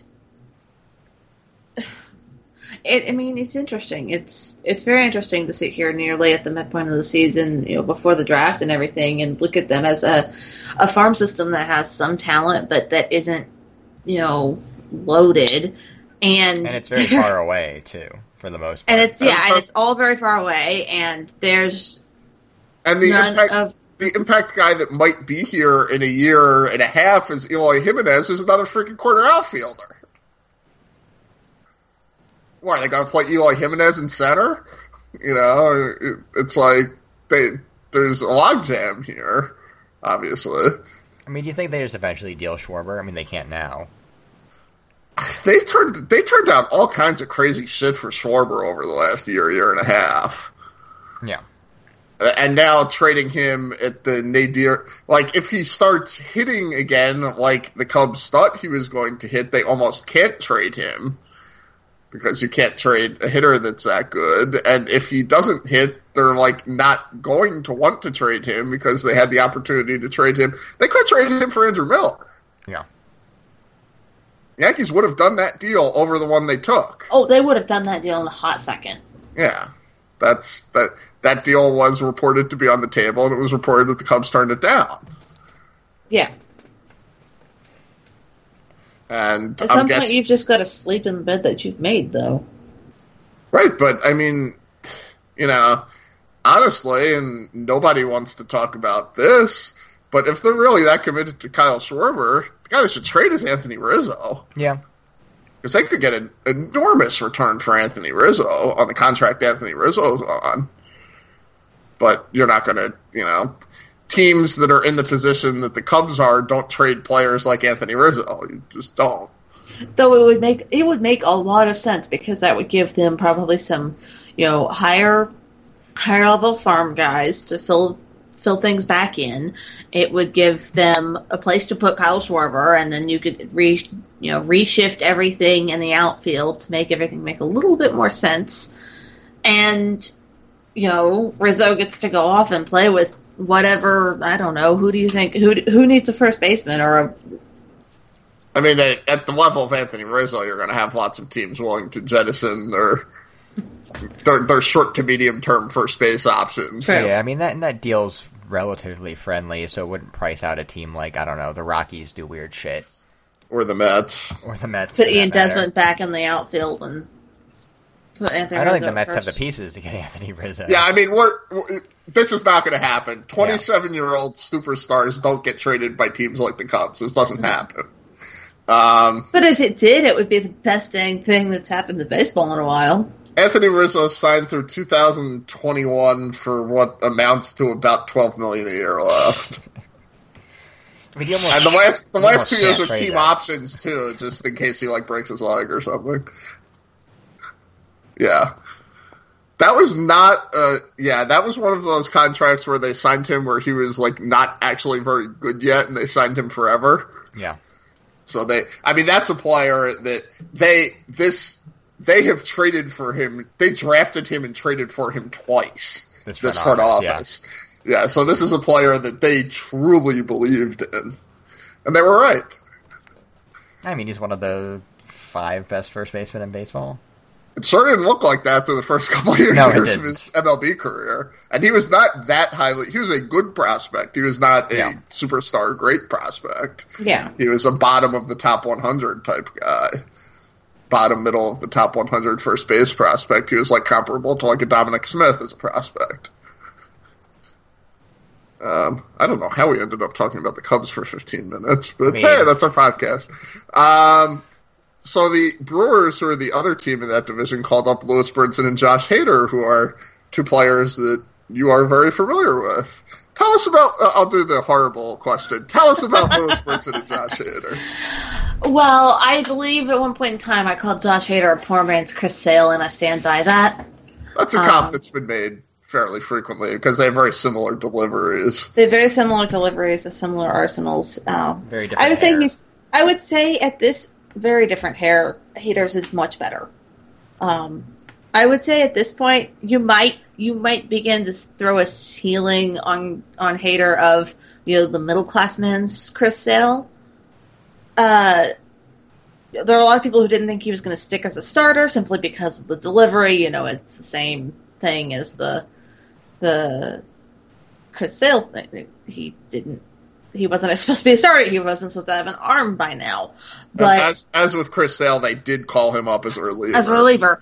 But he started all the way through the minors, and despite the Colorado Springs-induced blips, the stuff's still there. They wouldn't call him up if he wasn't, ready to be up, especially as reliever. And if they, since they find themselves actually in this division race, that they're not in a position to call guys up just for development. They're in a position to call guys up who they think will actually help them get ahead. And they clearly think that Hader and Brinson now will do that. Brinson is the guy I'm much more familiar with. He was a Rangers prospect in the Jonathan Lucroy trade. Possessor of the world's longest legs. I'm not even kidding. When he was first brought up to Double-A, he was skinnier than he is now. He's put on a little bit of muscle, a little bit of good weight. But you just watch him stand at home, and this was back when the writers were still wearing he was there for 1 year when the writers were wearing their white pants, not their cream pants. And a pair of white pants on a guy with legs that long is just dude, you're all legs and then there's arms. And that's it. And so it creates a very interesting strike zone. But he's a good center fielder. Unlike Nick, you really get the feel for what a good center fielder is when you watch Nick Williams and when you watch Lewis Brinson. Williams had the tendency to make, these kind of brilliant diving catches and the rolling stops and the Sports Center top 10 plays, which are not actually the best indicator of the quality of an outfielder's defense, because it usually means that they were out of position and have had to run further than they should. Brinson, on the other hand, you can kind of sometimes forget to watch him because he's really quiet out there. And that's good. He's really quiet. He gets himself in a good position. Sometimes he takes bad reads, but when he does get a bad read and when he does make a mistake, he has the speed out there to make up for it. That speed doesn't really translate onto the bases, but he is, he's a smart base runner. He doesn't try to do too much. We actually, in Lehigh Valley last year, saw Nick Williams make one of those amazing diving plays, and I think Jeffrey and I were the only 2 people in the press box that noticed he broke 3 steps the wrong way first. Nick Williams, everybody, love the kid. I wouldn't say he can't field. He's good in the corners. Yes. He'll be fine. He'll be fine. He'll be fine in left where they're going to play him. Yeah. But yeah, Brinson, he's I don't know how well he's going to hit right away. he's never hit particularly well when entering a level. He's part of that 2012 class of Gallo and Williams, and then the guys who kind of got lumped into that class of Mazzara and the 2012 Hickory team. Yeah, it's that 2012 Hickory team. When I say the 2012 class, I mean the 2012 Hickory team, because that's when everybody in the kind of Rangers universe discovered them. Well, everyone discovered them in I think they were the 2013 Hickory team. They were the 2012 draft class. I'm looking this up quickly. Yes, you're correct. The 2012 Hickory team was Odor and Alfaro. It was the 2013 Hickory team. It was the 2012 Arizona Rangers game where Gallo hit like 17 homers in like 20-something games. 40-something games. I have that on accident. But, it's been a little bit slower to the majors for all of those guys other than Mazzara, who ended up kind of lapping everybody. But they'll get there. The talent is still there. None of these guys they've all kind of overcome the giant question marks that a bunch of people put on them at the beginning. Are any of these three ever going to stop striking out? Are any of these three ever going to, make enough contact? And of the three, Brinson's the one probably with the least power, but he will give you pop from a center field position, which, what's the going rate on center fielders right now, like pop wise? Like, what's your kind of average expectations for homers? Probably like 10. Yeah, Brinson will probably give you about 15. He might get up to 20 once in a while. Just to go through this 2013 Hickory team, because this is an amazing team. It was a fun team. These are all guys that were regulars. The outfield was Nick Williams, Louis Brinson, and Omar Mazzara rotating through the three spots.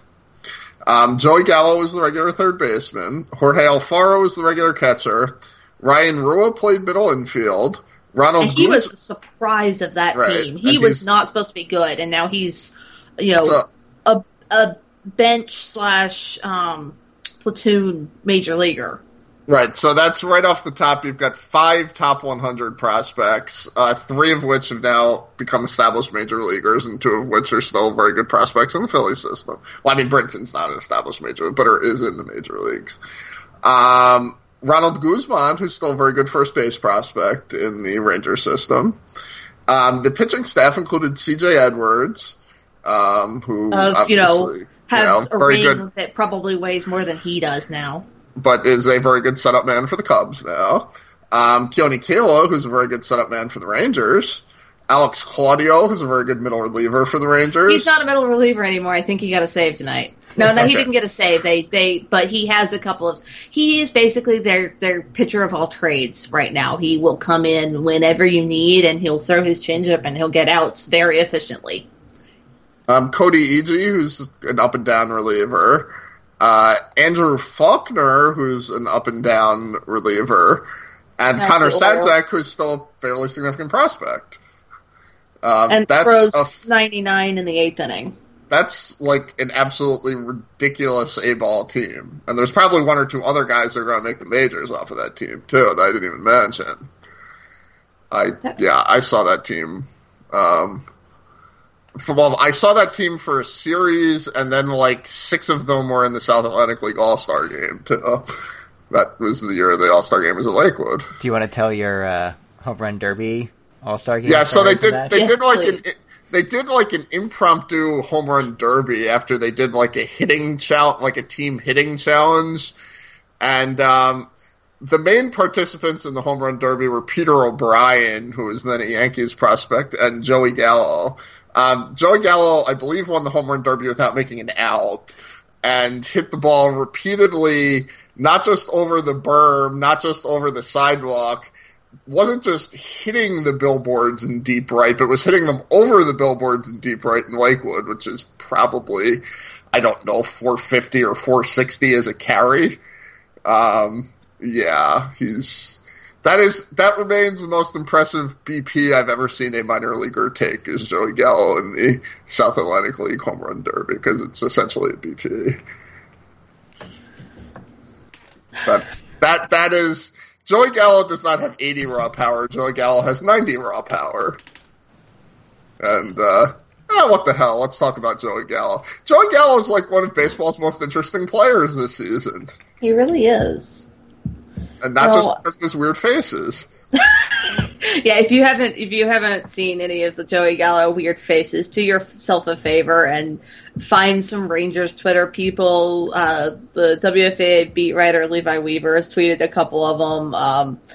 Joey Gallo has a rubber face and is aware of it, and sometimes purposefully, it seems, sometimes very much not on purpose, makes the best faces in baseball. Like, you'll just sit there and be like, how does his face change that many times over the course of, 2 seconds? It's wonderful. Anytime you need to, cheer up about something, just go find the Joey Gallo faces. But he's... Gallo has always been one of those very divisive guys. You had the people who said, well, the power will never play because he's never going to hit enough and he's going to strike out too much. And you have the people who said, well, he'll hit dingers, but are those dingers actually, is he going to hit enough dingers to be valuable to a team? And Gallo is kind of forcing us to reevaluate what we mean by value. Right now we have a kind of very codified sense of what value is. It's wins above replacement, whether it's BREF, whether it's Fangraphs, whether it's Baseball Prospectus. It's wins above replacement. I mean, I'm just the way that those wins are calculated is based off of kind of the standard player. Gallo's never going to be your standard player, and so it takes a little bit more of an imagination to fit him into a lineup. Yeah, he's never going to give you much on base. He's never going to give you much, of walks, or he's never going to give you much just in pure average. But he has a higher chance of creating runs than, anytime he's at the plate. Just because of the power. And so that's that. Mm-hmm. He has 13 singles this year. It's June and 11th. 17 home runs. See, that's Joey Gallo. Is that you can't really judge him on this. He needs to hit. What is he hitting right now, Jeff? 204, 300, 520. This is a player with 280 tools and may have a 20 hit, or maybe a 30 hit when we get down to probably 20 present, maybe 30 or 40 future. I think he'll be better over the course of the season. He's already adjusting a little bit. The league decided when he first came up, this year, at the beginning of this year, they decided that they were just going to throw him fastballs and challenge him. And then collectively kind of decided, oh, wait, no, we're just going to throw him breaking pitches. And he's been getting better at hitting those breaking pitches. It's when he makes that adjustment and starts pounding breaking pitches, and pitchers have to make their own kind of independent decisions on how to approach him, that you'll see the average come up. All I know so that may not... Huh? All I know is we're getting Miguel Sano, Aaron Judge, and Joey Gallo in the home run derby this year, and it's going to be great. Yeah. Well, my thing, I've always been high on Gallo, and I've always been high on Judge, because my thing is, give me the absolute monster athletes that have some baseball skill, and I'm going to assume they're going to figure just enough of the rest of it out and be good. No, I did not assume that Aaron Judge is currently leading the league in all Triple Crown categories. I didn't think that was going to happen. I didn't think Aaron Judge was going to hit 350. But you could have seen him. You could have seen him being like the good defensive version of Adam Dunn, certainly, I think. Even, better, I could see Gallo being the good defensive version of Adam Dunn. Judge was a player that definitely had the potential to hit for average. Yeah. He had just taken forever to adjust the levels, and he was starting to get a little bit old. But he's just like a unique player. And baseball, and it's the same thing with Gallo. Baseball has a tough time evaluating unique players. But monster athletes like that, I'm going to assume that they're going to figure it out. I'm not talking about, I filed for the 10-pack this week on, Micker Adolfo, who's got, a 7-60 walk-to-strikeout ratio as a low-A repeater. He's a monster athlete, too, but he doesn't have the baseball skill yet. You actually filed on Micker Adolfo? What the hell? I got to file on somebody. I may still write a full article on Courtney Hawkins, and I'm definitely writing a full article on Adonis Medina.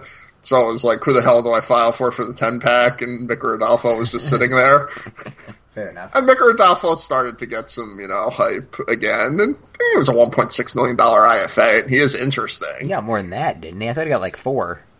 No, I think it was 1.6. He has a really interesting background, and there is some reason he was from the U.S. Virgin Islands, and he moved to the Dominican right before the IFA signing period, so he wasn't eligible for the draft. I mean, he'll say it's to because he had family there and to improve his baseball skill, but it's really because he wasn't eligible for the draft.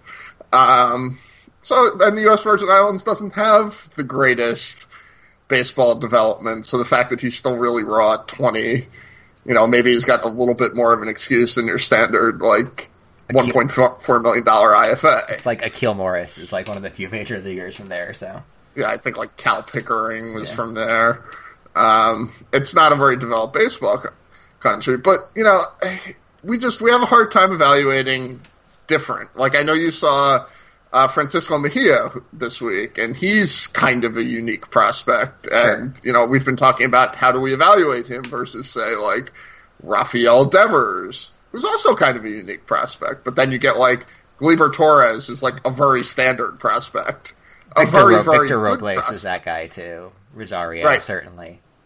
Yeah. Gleyber Torres, every year there's Gleyber Torres. That's not a bad thing.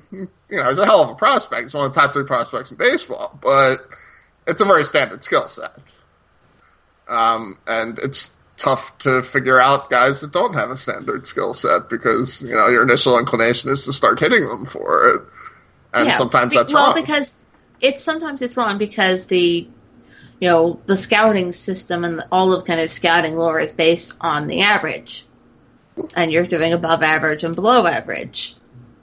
And so when you have somebody who breaks the average, it makes them difficult to categorize in a, particularly useful way.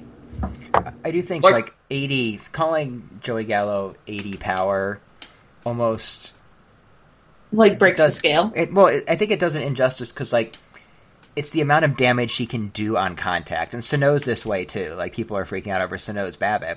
Well, when Miguel Sano hits the ball, he hits it very hard. Joey Gallo in the Mets series, and this might be the only thing we talk about in the Mets-Rangers series, hit what looked like a short, medium pop-up against the ground, and it went out. And it wasn't out by much, but it was also a 6.9-second hang time, and the ball just kept carrying, and eventually and you can't even blame it on the jet stream because there's not one in that park anymore. No, it was all just this guy's got absolute.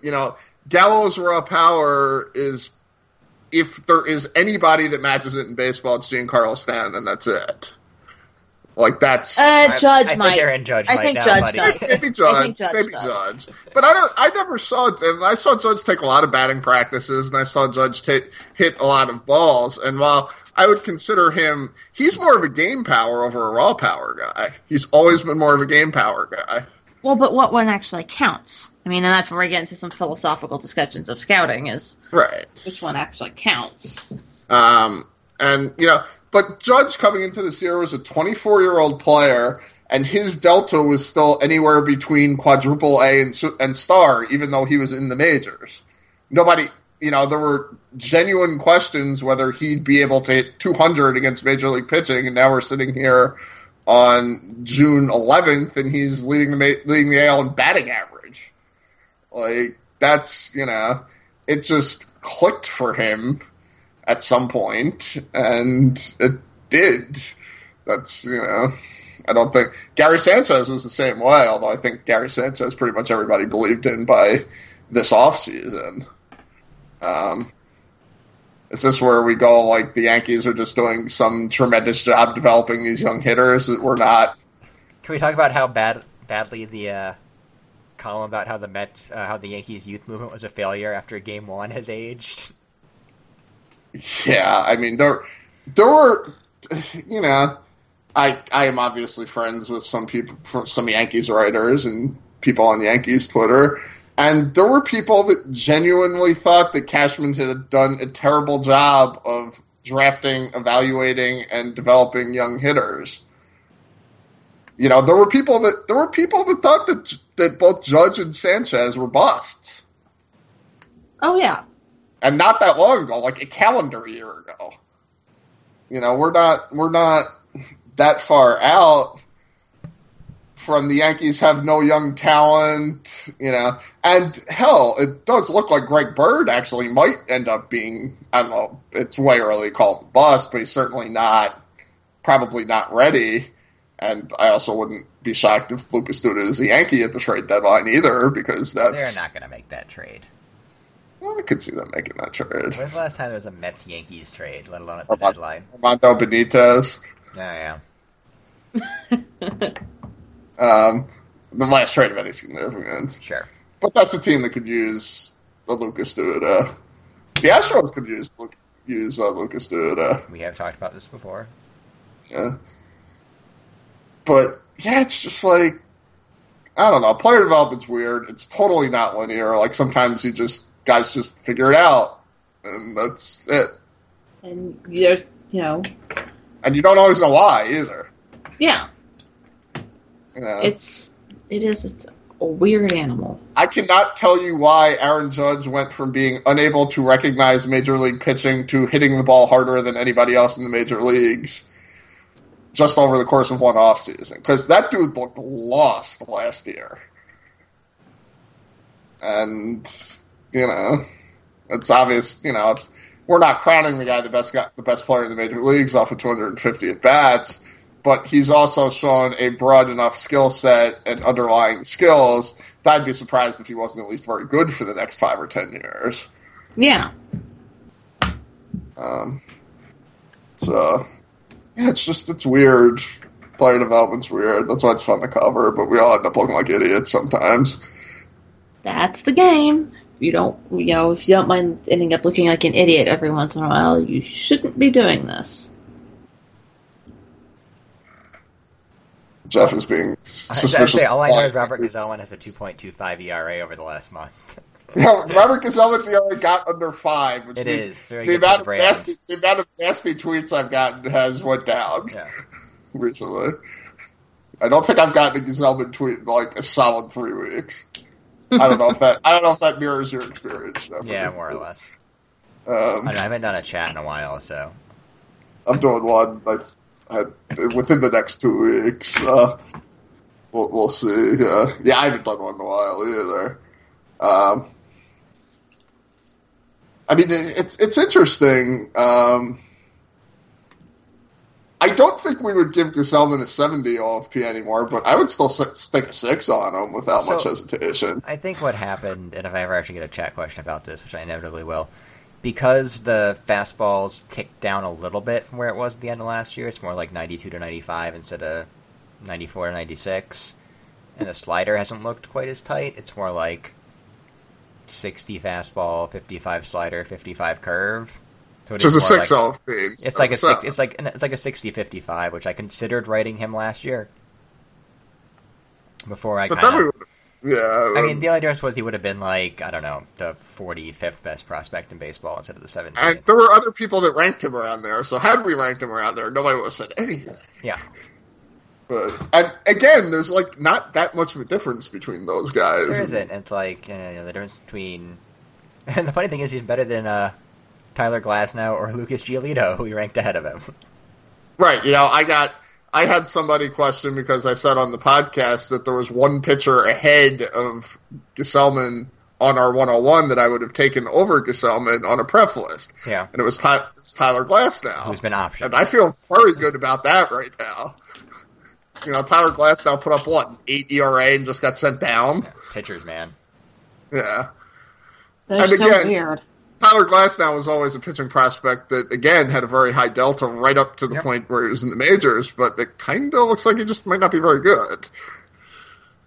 And again, he's the type of guy, raw stuff, that size. Yeah. He's going to get a million chances, including years to develop himself in relief. Right. As will Robert Gsellman. Yeah. He'll turn into, like, Andrew Miller in 2020 or something, and no one will be surprised. Andrew Miller is a totally different... Has anybody, like, paid attention to what Andrew Miller's been doing this year? He's better somehow. Yeah.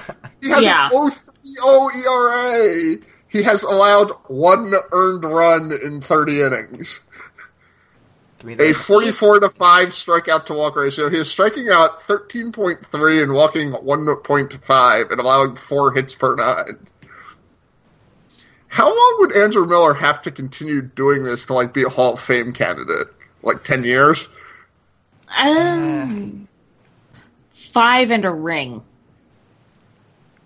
I feel like it's more than that. Yeah, because, the reliever standards are weird, though. It's based on career value, and he's not racking up any counting stats. There's a lot of, like, there's been a lot of narrative. Like, Raleigh Fingers was a narrative candidate, so was Sutter. And Andrew Miller could be a narrative candidate. Sure. Because there is some possibility that Andrew Miller ends up being, like, I guess, Bruce Sutter of this. Was Sutter, like, the first closer? Yeah. I think that's it. That, like, Andrew Miller ends up leading some revolution in relief, like, 10 years down the road that we don't see coming right now. I think it's tough to find, like, the guys that can handle that, though. There's probably more than Andrew Miller. We think, but... I mean, I've talked about this before. I can't remember if I've actually written about this, but I know I've talked about it before, in that you have to absolutely get buy-in from the player. There are a lot of guys who only really think of themselves in these certain roles, and that mental training can affect how they perform. You look at the kind of anecdotes of closers being like, oh, well, you look at how bad Joe Nathan was anytime you tried to put him in anywhere other than the 9th. But, it really takes... So either you're going to have to start doing this to these guys in the minors, which is, you are kind of seeing, and guys don't become closers in the minors. They become closers because they're better than anybody else in the bullpen, but they're usually at least, groomed by their fellow players of, oh, dude, you've got that closer mentality or something like that. You talk about somebody like Keone Kela or something like that. But I go back and forth on this because guys don't have those roles in the minors. They are brought in on either rotations, or if, the game goes to hell, they're brought in and told to go, you're going 3 innings, whether your arm falls off or not. The arm falls off guys are not usually your guys with actual potential. But you do have guys who pitch in different roles. And, you have guys who are starters all the way through the minors. And so it's about unlocking the rigidity within the structure at the major league level. I will say, and I don't know whether this is a positive, a negative, or whatever, but the Lakewood team, the Blue Claws, have essentially, they have a closer, and they have like an Andrew Miller style setup reliever. Like, that actually is Will Hibbs is the closer, and Trevor Betancourt's like the multi-inning setup guy. I think I've seen more multi-inning relief appearances in the majors and the minors the last couple of years generally, too. Yeah. And, Will Hibbs was a 19th round senior side. It's probably a 2. Jeff and I have argued about whether he's a 2 or a 3. He's a 2. I think he's a 3. But he's one of, and Trevor Betancourt's like, a guy that has a chance to be a major league setup arm. Yeah, sure. I like Betancourt's slider is legitimately pretty good. Yeah, Betancourt's kind of a cool, but again, he's a 25th round guy that they college guy that they drafted as a reliever. But I think Dave Cameron made this point recently, and I'm not even sure where. It may have been in the comments of a Fangraphs article. But we're getting to the point where if teams start developing more of these guys like Miller, Kenley Jansen, Wade Davis. Like, more and more of these guys are showing up, and more guys just in general are showing up with, 98 and a plus off-speed pitch. Like, this is, really going to change the game, the way the game is being played, in ways that are kind of hard to tell. And that's kind of where I got the idea that maybe Andrew Miller is the start of something, because, eventually teams are going to have 2 relievers at the level of Andrew Miller and Cody Allen, and then what the hell do you do with the second one? I mean, the Yankees have that with Betances and Chapman when he's healthy. It's like just this weekend I saw, an average AA bullpen really on both sides for Akron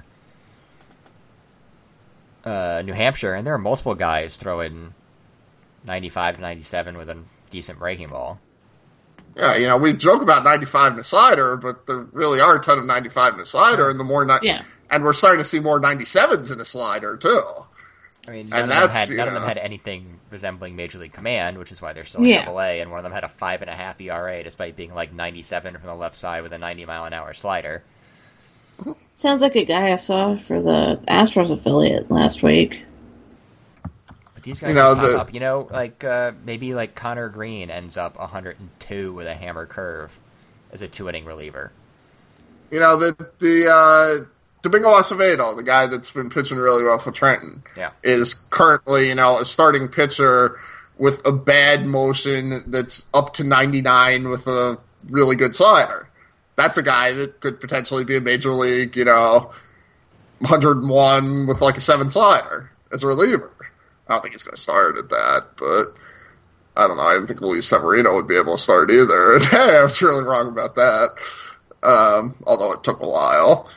But like Jeffrey Ramirez is in that Yankees team. JP Fireeisens was in the Andrew Miller trade and has been bouncing around the upper levels of the Yankees farm system. Like, that dude's legitimately 99 with a good slider, and he can't even establish himself at AAA. I mean, the Yankees are a bad example for this just because they literally have 30 guys like this, and I don't think any other team does. Though you do see more of them, certainly. Right, I don't know. I'm now Googling a guy that I saw last year that I have no fucking idea what's happened to, so hold on a second. Yeah, like Andrew Swanson, one of the back-end prospects in the Beltran deal, was like a guy that popped out of nowhere as a starter. Eric Swanson, I think. Yeah, Eric Swanson. You said Andrew. Oh, excuse me. He was in the Beltran. Yeah, Eric Swanson was in the Beltran deal, and a lot of people had a lot of feelings about him being traded all of a sudden, and he's, pop-up guy who was, 94 to 97 with a slider? As a starter, and the command wasn't there, and there's no third pitch, and I'm assuming he ends up in the bullpen. He's had all kinds of injury problems, and he's currently pitching in Tampa, not particularly excitingly. But that's a guy that in 3 years, all of a sudden, could be, 100 in a slider out of Major League bullpen, just out of nowhere. And that's the guy that was a third prospect in a deal for a rental outfielder. And 8 or 10 years ago, that guy would be pretty high up a 101 list. With the exact same skill set. Guy would probably already be closing in the majors. Right, like that's how quickly this stuff has been picking up. Like, look at Sixto Sanchez. Sixto Sanchez came back today.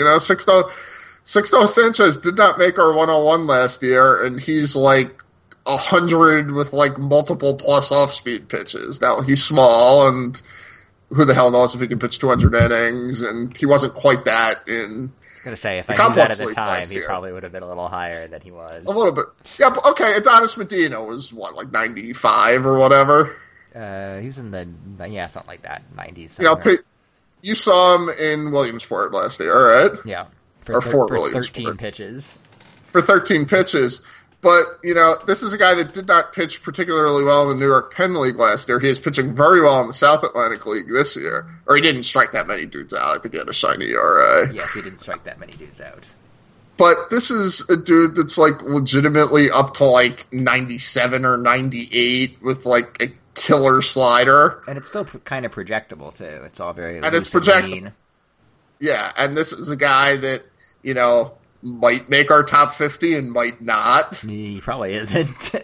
Yeah, I mean, he probably won't, but, this is a back end of the top 50 prospect that's performing very well at an age-appropriate level of A-ball and is, projecting for, 7-7 right now.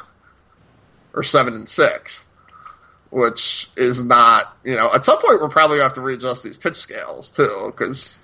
if half the league's throwing an 80 fastball, I've already started really to do it with fastball because, on my sheet it says 90 to 91, and that's just not a 5 anymore. Right, no. If you look... I mean, it's like a 5 from a lefty with a weird motion. Sure. It also depends on the movement and the command and all that crap, sure. too. But you were only supposed to adjust up or down 1 grade for, like, the movement and command. And, like, again, can we really have, 200 pitchers throwing an 80 fastball? It's probably a little bit of a stretch. Well, I mean, it's never actually been a bell curve, even though it's based on it. Sure, and we have... But once it gets way too weighted to one side, you have to start figuring things out. And I guess the flip side would be that there's dozens and dozens and dozens of guys with 80 speed, many of whom don't even project to be useful major leaguers, like your Rico Noels of the world. Yeah. Champ Stewart, for a Mets example. Champ Stewart's a high-end 80 runner. Yeah. Teammate, he's probably going to make the majors as like a September pinch runner type guy, but I don't think he realistically has much of a shot to ever be even a full-time roster member, let alone a full-time major leaguer. Terrence Gore hit his first minor league home run the other day, which amazed me that Terrence Gore had never hit an inside the park home run. He might have. This might have been his first over the fence. No, this was his first. Oh, good grief. Yeah. Terrence Gore's, You think there was a bad A-ball outfielder out there somewhere that would have played something into an inside the park home run for Terrence Gore. And Terrence Gore has a World Series ring for his skill set and can't even stick in the majors. Terrence Gore was a valuable member of a World Series roster that cannot be a valuable member of, like, a May roster. It's just weird. He's one of those weird, 80 runners that can't play center. Yeah. So here's a question. Because baseball has become better at identifying these weird outlier players, do you think that this is an argument for roster expansion? My concern with roster expansion add more relievers. Teams are just going to keep running out more relievers. And the more relievers teams are carrying, the more dominant these guys can just go out and blast it for 1 inning, and it kind of continues to exacerbate the problem. Well, I mean, roster expansion with rules, like you can only carry X number of pitchers. I think there might be something to that, but then, teams would start carrying, two-way players. And, which would be fun. I like a two-way player. I'm fine with a two-way player, seriously, one of my favorite non-high-end guys right now is literally a guy that plays catcher and infielder, so... who can play catcher and second. So, I'm all for a two-way player. If somebody drafts Brendan McKay and confiscates either his glove or his pitching arm, that's just wrong. Just let the dude do both for a while. It'll probably become obvious which one he's better at eventually. But if it did that with Mitch Moreland. But if it turns out he's like a roll 6 on both sides, then you've got a really unique, cool, incredibly valuable player. If you've got a guy that can, be a number 3 starter while also being an above-average first baseman or DH, that's an incredibly valuable player. Yeah. It's kind of the more generic version of the Shohei Ohtani thing, because he's not quite as projectable on the pitching side as Ohtani. Although I did see Jeff Long run up as a 70 as a pitcher, which... and Jeff Long knows what he's doing, so maybe he is that good. Ohtani's on a different level.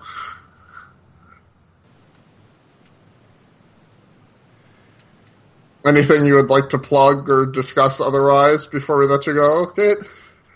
I was told we're going to do a quick half hour with Kate a little over an hour ago. Hour later. Yeah. This always happens. You can find my writing at FanRag various days of the week. You can usually find it most easily on my Twitter feed. I write occasionally for WFAA, and I did the call-up on Lewis Brinson on BP. It should be up by the time most of you hear this, I think. That's a safe bet. Yeah. I think we have a fantasy section now. I think it should be up on Monday morning. You may be listening to this very late Sunday night if Jeffrey edits it quickly, but... Craig's been drinking all weekend, so... yeah.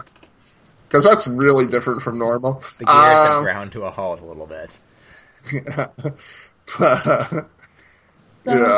So, you can find me on Twitter. I will not be able to answer your Mets questions, but I will be able to answer, any number of other questions that you have. thank you for coming on, and I'm Thank sure you for we'll have having you me. relatively soon again.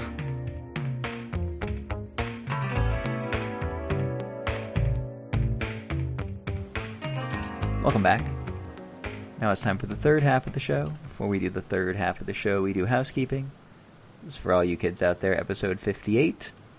For all you kids out there is the official podcast of your baseball prospectus Mets local site. You can find us on the internet at mets.locals.baseballprospectus.com or on the mothership at baseballprospectus.com. We're also on iTunes. That's where you find the podcast. Just search for all you kids out there. And you can listen or subscribe right there. I encourage you to do both. I also encourage you to rate and review the podcast. If you want to get in contact with the show, we're on Twitter at ForAllYouKids. Jarrett's on Twitter at J.A. Seidler. I'm on Twitter at Jeff Paternostro. We have a Facebook group at facebook.com/group/ForAllYouKids out there. And you can email us at allyoukids@baseballprospectus.com. I'll stop plugging the Camden Yards event because you can't buy tickets for it anymore. But it is this Saturday, and if you have tickets for it, we hope to see you there. It'll be a fun little shindig. And if not, come find us at the karaoke bar with Craig afterwards. Yes. I believe you still can get tickets for our Citi Field event on July 1st. We've plugged it every week. You should know the deets by now. We're doing an after party. That seems like a weird thing to call it. We're doing a live. Let's call it a live podcast. Yeah, so we're doing a live podcast recording afterwards at Maggie Mae's in Queens. I think it's off the 40th Street 7 stop, 46th or the 40th. You'll have to take the local, or you can take the express to Jackson Heights and get the local there if you want. Anything else to plug? Oh, I was on Amazing Avenue Audio this week because Chris McShane threw his back out, and what did that have to do with podcasting? I don't know if he was like laid up on his couch or something. He didn't have a headset he could use? I've done that before. Look, I just answered the call when. Listen, you got if you're on a Mets podcast, you got to act like the Mets and tough it out. Rub some dirt on it, tough it out. I mean, it's after 11. We're both exhausted because Jarrett got up early to watch wrestling, which we'll get to. And I don't. After going to sleep late because I was watching at a wrestling show, which we'll also get to. This will not be a short show, as I'm sure you've already gathered at this point. So we should move to your emails.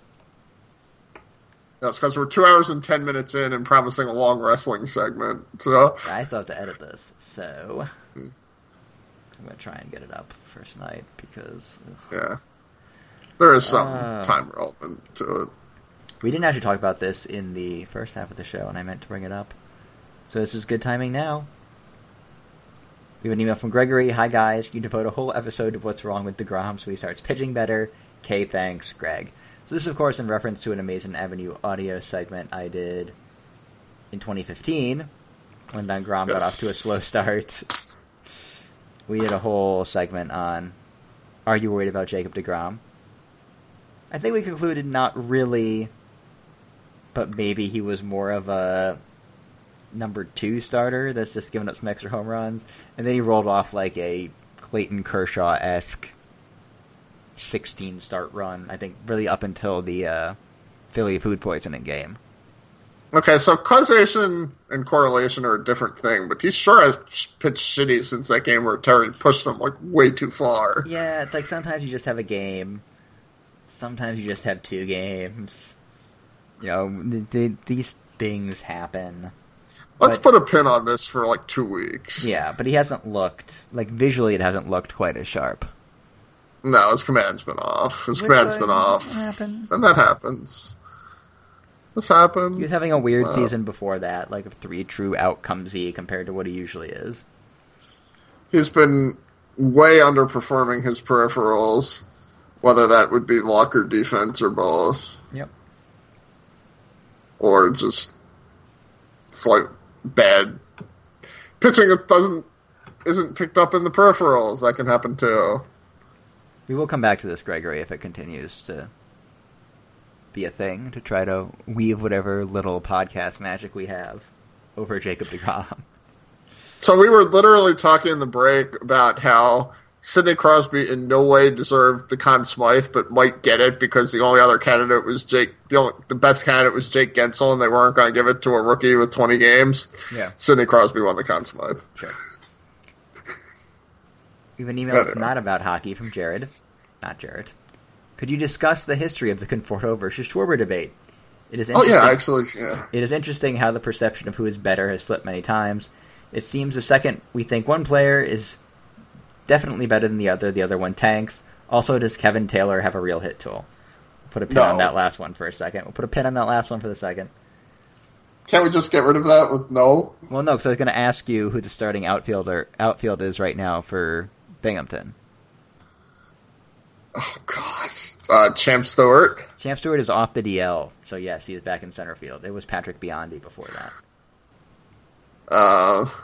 I'm assuming it's Kevin Taylor. Yes, Kevin Taylor's like the everyday right fielder, I think. Left fielder. I don't know. Yeah. You should get this one, because I should have gotten it and didn't. The other starter. Jeez. I should get it? You should get it. So it's somebody, it's like an actual prospect? No. Oh, is Cody Decker playing the outfield for them? He might be, but it's not who the regular guy is. I think Decker's mostly been first base and a little bit of third. Yeah, I don't know. Kevin Kaczmarski is the other one. Oh. Yeah. Yeah, I would have gotten that one. So, like, the Conforto and Schwarber are linked because the Cubs were linked to both of them as a pre-draft deal at that spot. And they were generally the best college hitters in the class, too. At the time of the draft, I think you would have more people saying that Conforto was better, even though Schwarber was drafted higher. And that's not unusual when you're dealing with picks at that level. But I think there was a little bit of an idea that Schwarber was perhaps overdrafted at the time of the draft. That's certainly been made a much bigger deal about in retrospect, I think. Yeah. The Cubs were such genius for overdrafting this player. He was also the catcher But there were some people that really, really, like our good friend Michael Bauman, like fucking loved Kyle Schwarber. His large adult son, yes. Yeah. Like there were the people that loved Kyle Schwarber as a college prospect, like fucking like thought he was the best player of that draft. Sure. So then Schwarber as a prospect vastly out-hit Conforto. Is that fair? Yeah. Especially that like first year. They pushed Schwarber all the way to full season. Conforto kind of scuffled in Brooklyn. It's good in Brooklyn. It's just Brooklyn's a tough place to hit too. Especially as a lefty. There's also, I think, the idea floating around at that time. Well, I mean, Conforto's defense got killed in the outfield, and people are starting to talk about, is he going to have to move to first base? And whereas Schwarber, for various reasons that have never been clear to me, people were like really pushing he was going to be able to stick a catcher. Yeah, that was the thing. I never got that one. I'm sorry. I never believed in the Kyle Schwarber literally just catcher. look at him with catcher gear on, and you could figure out pretty quickly that it was not going to go great. So, Schwarber's probably ahead at least until, probably late 2015, and then Conforto pulls back up. And then, in April 2016... Schwarber destroys his knee in such a way that it's clear that he's no longer going to be able to catch anymore, even if that was ever a possibility. Conforto is like one of the best hitters in baseball for 5 weeks. Right. And put his career in the outfield in question, too. Although, again, I don't really, I don't know if he's any better or worse than he ever would have been out there. It's not great. It is what it is. So then Conforto tanks and Schwarber's hurt in a way that substantially screws with his outcome. But then Schwarber comes back and in the World Series looks like a superstar. The perils of 7-game samples, right? Sure. Especially when it's really 4 games and a couple pinch hitting appearances. Because, he looked really good, and then the 2017 season happened, and Conforto's been one of the best players in baseball, and Schwarber appears to have forgotten how to hit. And they're still both 24. And this can change more times. Yeah, we're probably not done. The gap between them is larger than it ever has been, I think. Is that fair? Schwarber is hitting 167 and striking out nearly a third of the time. And he's not hitting for much power either. Got 364 slug. How are they fucking playing him every day? I don't know, man.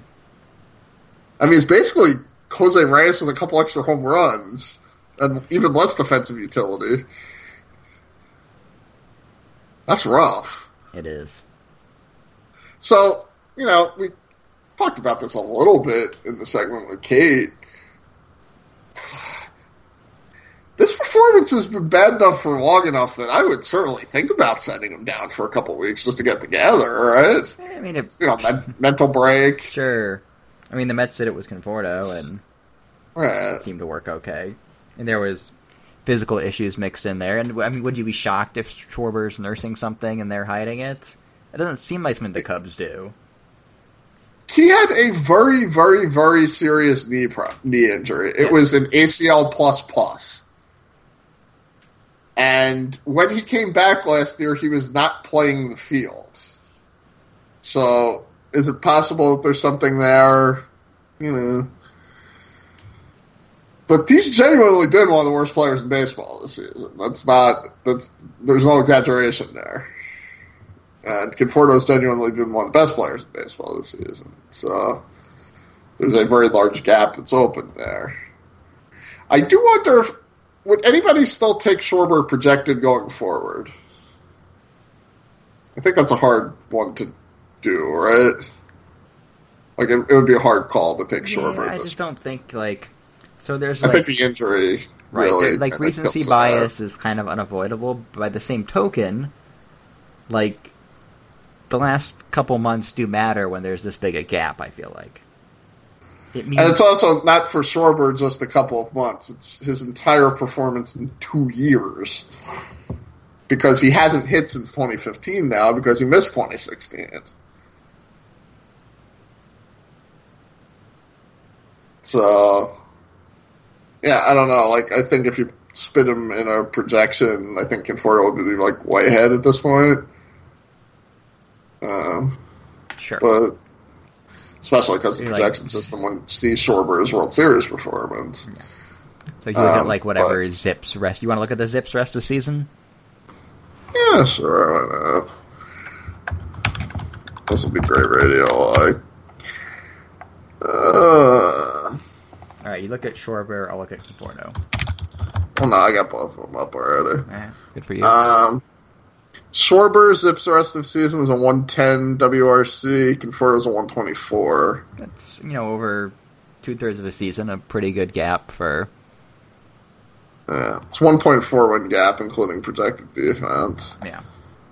Because Schwarber is considered a defensive disaster, and Conforto's not. That feels right-ish, I guess. That's over what both of them are projected to play. About a half season's worth more of stuff. Sure. They're both projected to lose playing time that they shouldn't lose. Well, at least Conforto shouldn't lose it.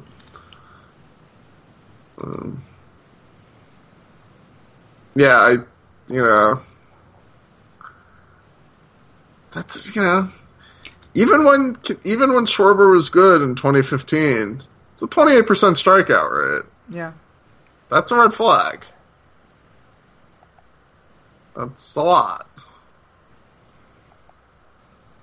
And so what's the... If you were to make an argument for Schwarber over Conforto, what's the tool/skill advantage you can find at this point? Power? Yeah, I mean, I guess. It's not like Conforto... I don't think so, but that's what people are going to argue. People are going to argue raw power. I could see that, but Conforto's 7 raw, but he gets just about all of it in the game. Because it's to all fields, and because... And Schwarber's probably also 7 raw, 6 game. Yeah. Maybe 7 raw, 7 game. It's just, I mean... I guess he had a hit today, so he's up to 171. I don't know. We've been right about Conforto, then we were wrong about Conforto, now we're right about Conforto again, and that's the beauty of this job, I guess. As we were discussing earlier with Kate. Schwarber, it's first base profile. Sure. I made a Twitter comp to Lucas Duda the other day. I think that's a reasonably generous comp in this circumstance. He's a first baseman that's trying to play the outfield. I remember way back when we did the Amazing Avenue Audio draft preview for that year.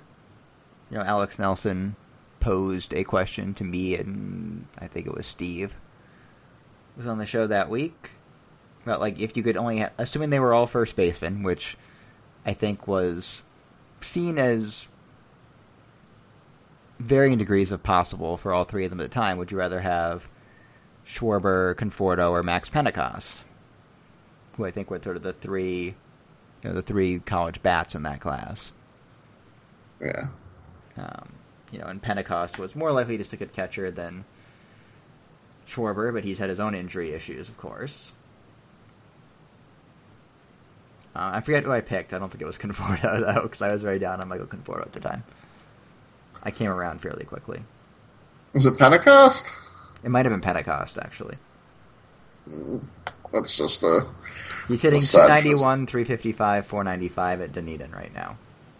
Yeah, that's a guy that's been physically sapped by injuries. Yeah, and he's splitting his time between catcher, first base, and DH. Presley's catching it all. Yeah. He still might make it. Catchers are weird. Sure. It's not really a catcher, but catchers are weird. We'll pretend he's a catcher for the sake of this discussion. Yeah. And he's hit, when he's been healthy, he's hit. Sure. At every level that he's played at, more or less.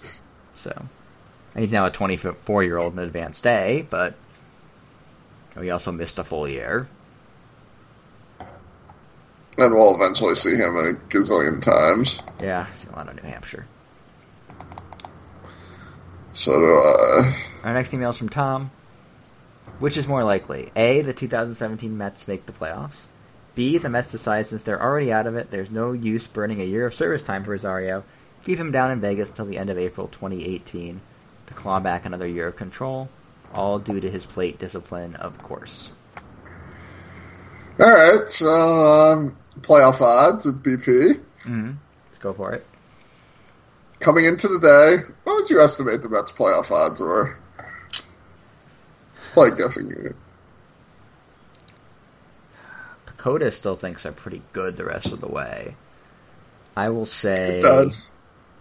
6%. 8.3. All right, close. I almost said 7, but... Is there more than an 8.3% chance that they figure out a way to keep Rosario down? I think the answer is yes. I think so. So I think the most likely scenario, actually, is... I do think they're going to call him up, but I think it's probably 80-20, not 92-8. That they don't think they're out of it and they make some small buys and still don't call up Rosario. I don't know what you're buying. So here's the thing. They love pushing the either promotion or return of players sometime around the trade deadline is bigger than any trade they could make. They love doing that. They do. So I think they might push Ahmed Rosario is bigger than any trade upgrade we could make. I guess they could do that. But again, it comes back to the problem we talked about in the first half. They actually got to play him every day.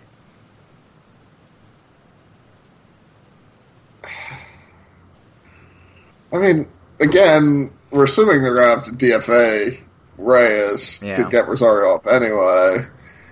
And... that's meaning Neil Walker doesn't re-aggravate his knee or whatever, which is certainly possible. Right, this feels like it should work itself out. Yeah. A lot of guys that, have a history of getting injuries. Hurt. Yeah.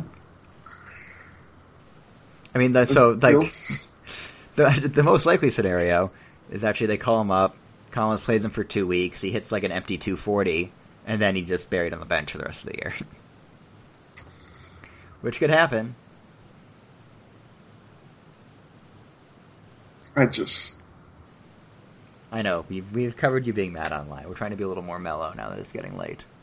He started Michael Kadire in game 1 of playoffs. Yeah, I was there. Yeah, so was I.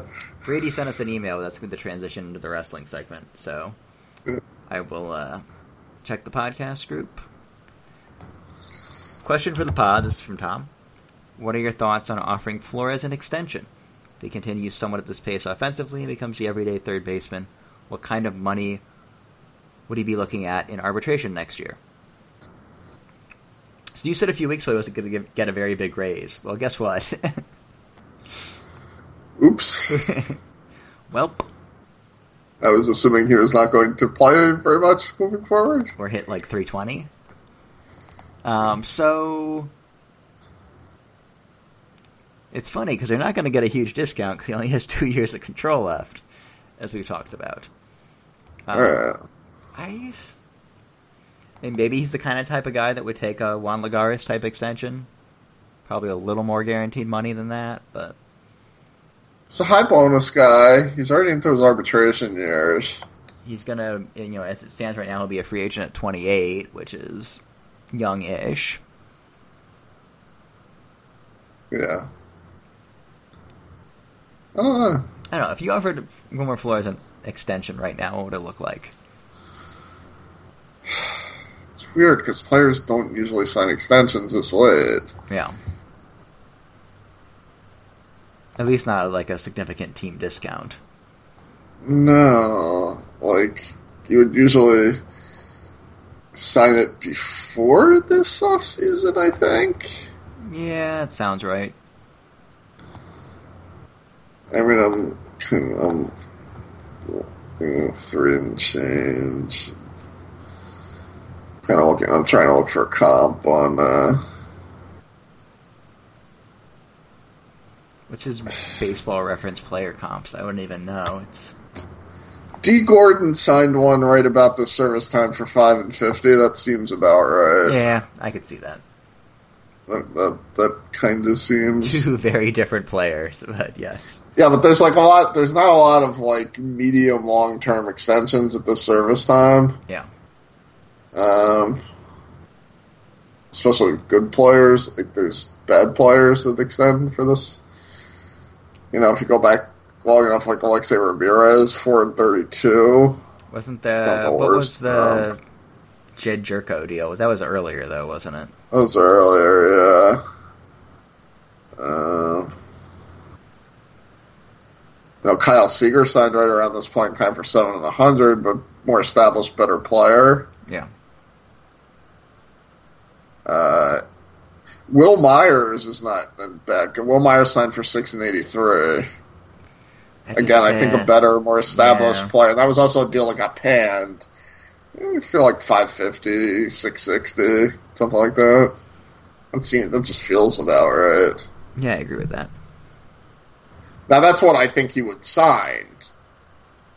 I don't think the Mets would actually offer that. Correct.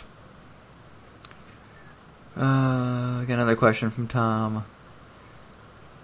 Question for the pod. How much better would the starting pitching be if they had a better defense behind them? Does the limited range of Walker and Cabrera up the middle really make for a noticeable difference with the Mets having mostly ground ball pitchers? Yes. Yeah. They have the worst defensive efficiency in baseball, and it's especially egregious on ground balls. Yeah.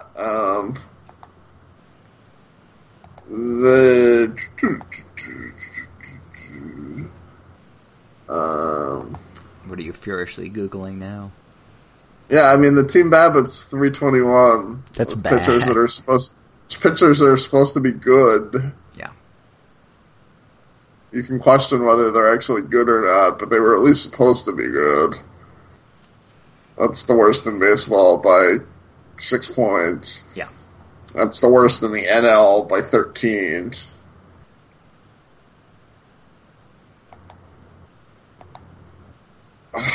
Yeah, it's ain't great. No. Ain't great. And this has been a long-standing problem for this organization. Well, you're trying to find cheap players and plug them into spots. You're going to have to give up something. So teams have tended to sign either offensive specialists or defensive specialists, and the Mets have tended towards offensive specialists, which is a nice way of saying that they tend to run middle infielders that can't field the ball. Now, as we transition to the wrestling portion of the show, an email from Brady. Okada is probably going to go down as the greatest wrestler of all time, but where does that leave Omega? P.S. I'll watch King of Gate soon and get back to you. Signed, Mike Sempervivi's favorite irregular caller, Brady.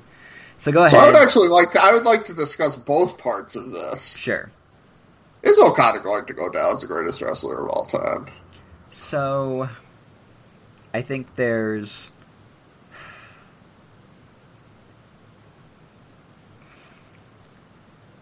5 schools of thought on this right now. Oh, by the way, just for something, the Long Beach matches for the New Japan, it looks like the world title match is going to be Okada versus Cody Rhodes, and the Intercontinental title match is going to be Tanahashi versus Billy Gunn. Really? Isn't Billy Gunn, good now, though? No, he's still Billy Gunn. Right, it's an ironic thing. Yeah. So I think there are 5 schools of thoughts on this, yeah. 5 schools of thought? Okay. I'm just going to start. So there's the chalk, I think, is Ric Flair. Yes. If you ask a person that's fairly knowledgeable about pro wrestling in general. Who the greatest wrestler of all time is, the answer is going to be Ric Flair. Part of that is because WWE has built him as such for a very long time now. And he certainly had a run in the mid to late 80s where he was very arguably the best worker in the world, certainly one of the better draws. I mean, really, the late 70s to the early 90s. Well, yeah, I mean, I guess. Late 70s, I think, is still a little more Harley Race. But we've also... Large portions of Ric Flair's career are lost to destroyed videotapes, to house shows that were never taped. The Ric Flair professional wrestler and Kazuchika Okada professional wrestler are not the same jobs. Kazuchika Okada is going out there to have a killer match to have a 5-star match every 4 to 6 weeks. Ric Flair is going out there to have a killer match 8 times a week. Yeah. All over the world. And he's going, 60-minute Broadway regularly. And that's what he would do in a lot of these territories as touring champ, how you'd get the, whether it was like Mike Graham or Tommy Rich or Buzz Sawyer or JYD. Barry Windham. I mean, Windham could actually do a 60-minute draw, is what I'm saying, and make it... Oh, yeah, no, that's what I'm saying. JYD and, Buzz Sawyer and Tommy Rich are not, yeah. His famous 60-minute matches that you'll hear people talk about are Barry Windham and Ricky Steamboat. Right, who are two of the... I mean, Wyndham's certainly one of the most underrated workers of all time, and Steamboat is just flat out one of the best, probably the best babyface worker of all time. Yes. So there's Ric Flair. It's sort of like the wrestling total package. Probably the closest comp for Okada, and I know you're about to dispute this, but that has a little bit of flair, but also maybe more in the mode of how Okada works, is Mitsuharu Misawa. It's interesting because I was actually going to say Shawn Michaels. Huh. But Misawa's in this. I think you can, I assume the people that are going to come up here are Misawa, Kobashi, and Shawn Michaels. Somebody else, because you said 5. So who did I have? Misawa, Kobashi, Shawn Michaels. Eddie Guerrero, maybe? No, I didn't include Eddie. I think you can make a case for Eddie, but I think he's and that's more my personal thing, so I didn't want to Sure, then that's, Oh, no, the weirdo old guys, I think the Destroyer was the best wrestler ever, is the other one.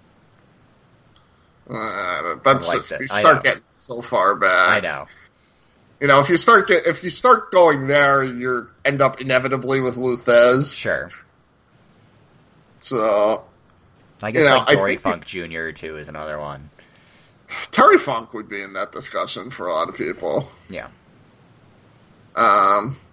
It's like you start getting the world before televised. And we're gonna discuss televised wrestling and how all this stuff has changed in some length in a few minutes.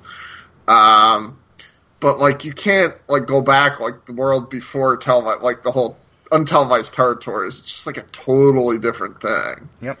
The fifth person that I'd actually mention is Steve Austin. Yeah. And I think Steve Austin is very underrated as a performer. Yeah. But you have to include the fact that he's arguably the greatest draw of all time, too. Right. When you're looking at that whole package. Yep.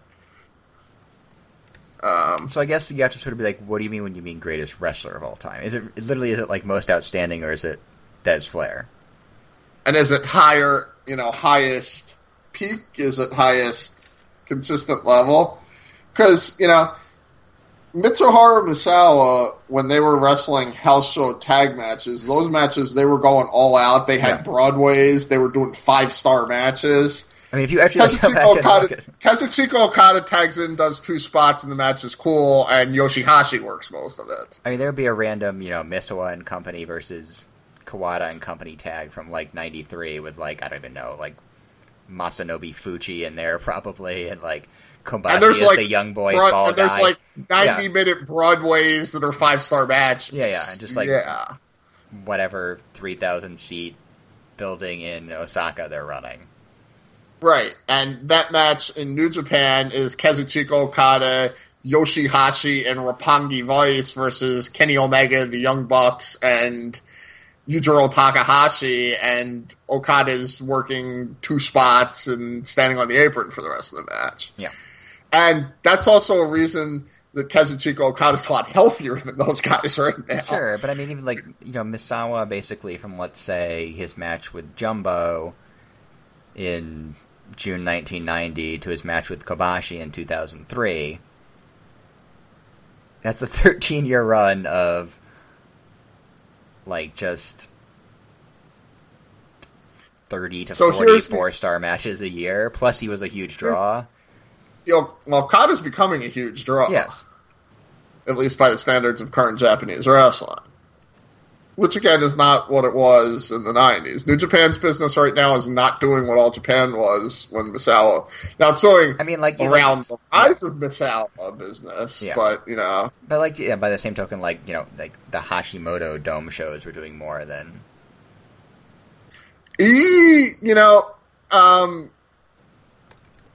Essentially, what's come out since then is that they were New lying Japan, constantly about their. They were massively inflating their numbers back in that day, and now they're not anymore because they actually report their numbers publicly now. Yeah. Which is how we know, for example, that Kazuchika Okada's probably not going to WWE because he's making $2.5 million a year, right? And WWE not going to pay him that, for example. Because that's something that we know that Kazuchika Okada is making $2.5 million a year, roughly. And they broke the New Japan deal going back to 1972 was they would never sign anybody to longer than 1-year contracts. Yep.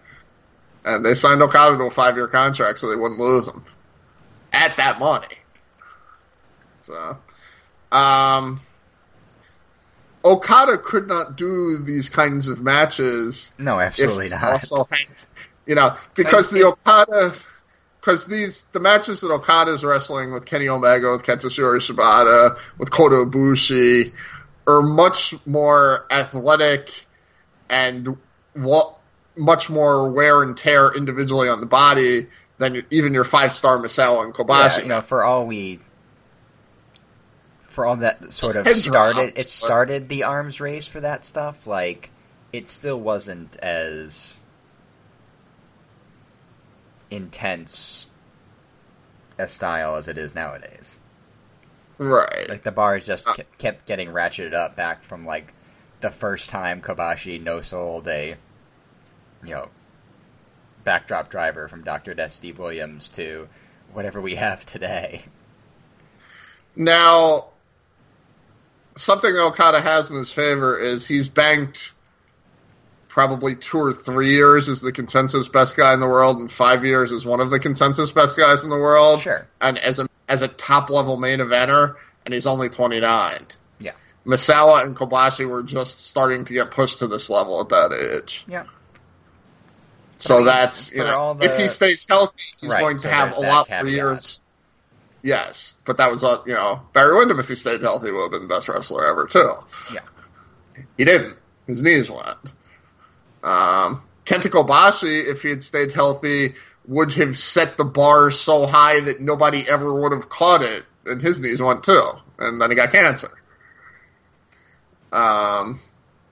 So a lot of shit can happen, but it's also very possible he could have 15 years. He could have 15 more years like this, in which case he would be the best wrestler ever, consensus, sure. I think. Or at least among the people that, would include Japanese wrestling. Another advantage that he has is that this stuff is all very easily accessible now. Yep. It's as easy as watching any Ric Flair match that's available, really. Right. But it's all there. Yep. Like, Kazuchika Okada is never going to have a hidden 5-star match that nobody's ever going to see. Right. And I want to talk a little bit about how this has changed. Because I know your experience isn't exactly the same as mine. I used to get wrestling tapes from a, shady tape dealer, Asian tape market in, a shady flea market that was by my grandmother's house. And I would get them, gazillionth generation, months later. Yeah, I mean, that's the same. I mean, I got them through either High Spots or Lynch, but it was the same thing. Right, and eventually I moved to getting them through High Spots and RF, but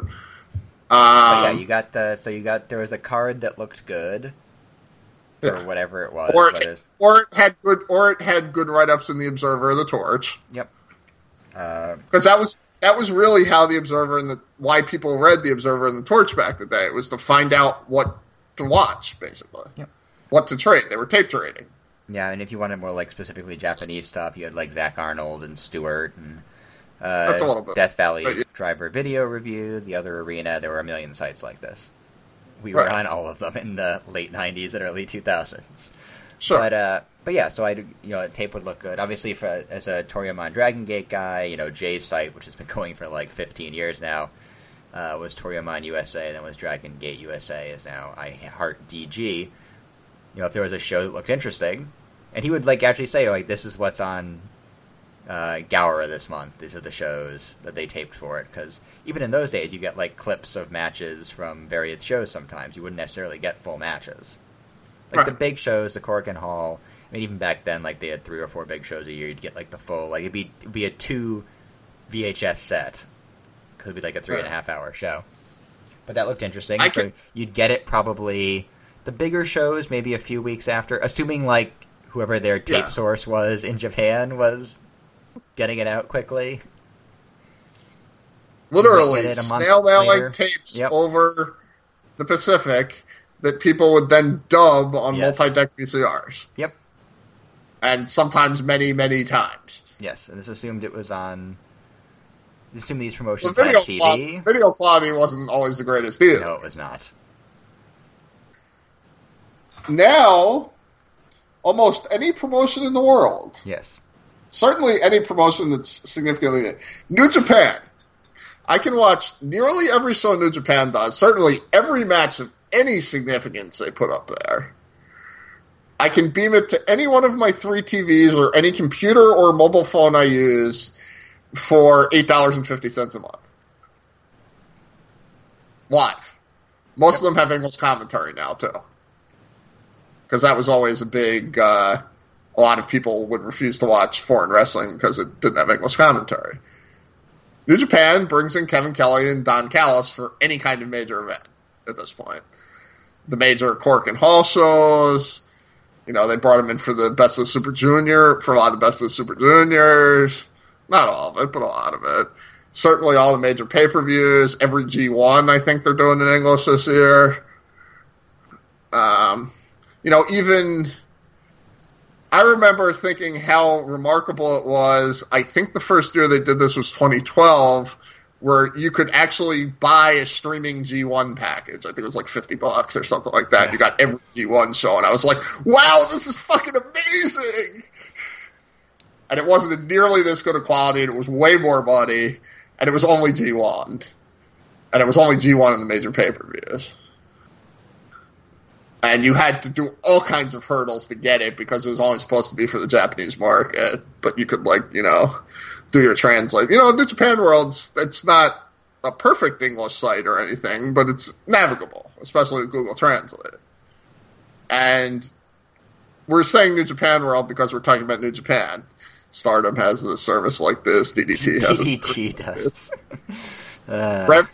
Rev Pro does. Progress does. Yeah. Flow Slam's got a whole bunch. Chikara does it. Doesn't, but they still do iPay-per-views. All their big live shows are available live, yeah.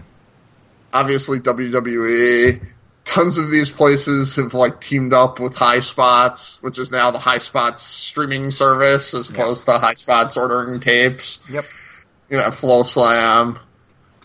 ROH has ROH Ringside or whatever the hell it is. Obviously, the WWE Network. Your wrestling experience now is completely different from anybody's wrestling experience ever has been. And this is a point I'd like to make, and I know sometimes we bitch about WWE, and we may even do that for 3 seconds today, because that pay-per-view was not very good except for the main event. If you are watching Raw and you feel like it's a waste of time and you feel like it sucks, turn it off and find something better. Because there is something out there for you. You can buzz through Raw in 20 minutes on your DVR. If you want to. And you can use the 2.5 hours you save to watch wrestling that you'll actually fucking enjoy. So, don't be that person.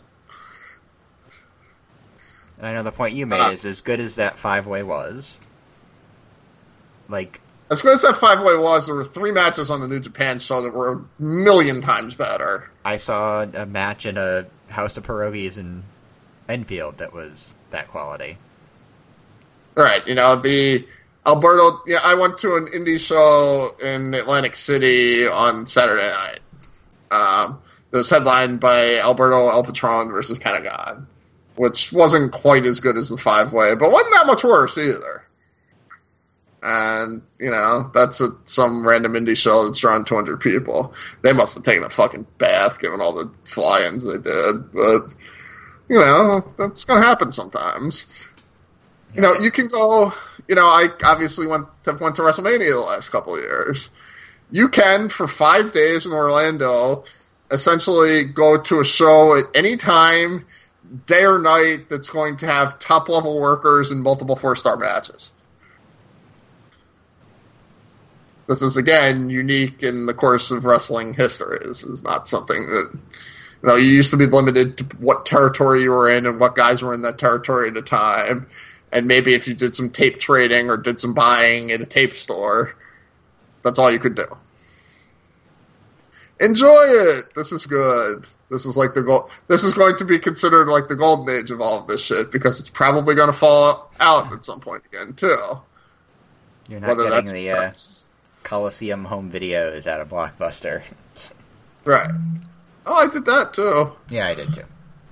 Yeah, because they had stuff on them that they always used to do those comps of the house show match, best of the WWF that would have a bunch of stuff that wouldn't be released otherwise. Some random good, Bret Hart MSG match or something.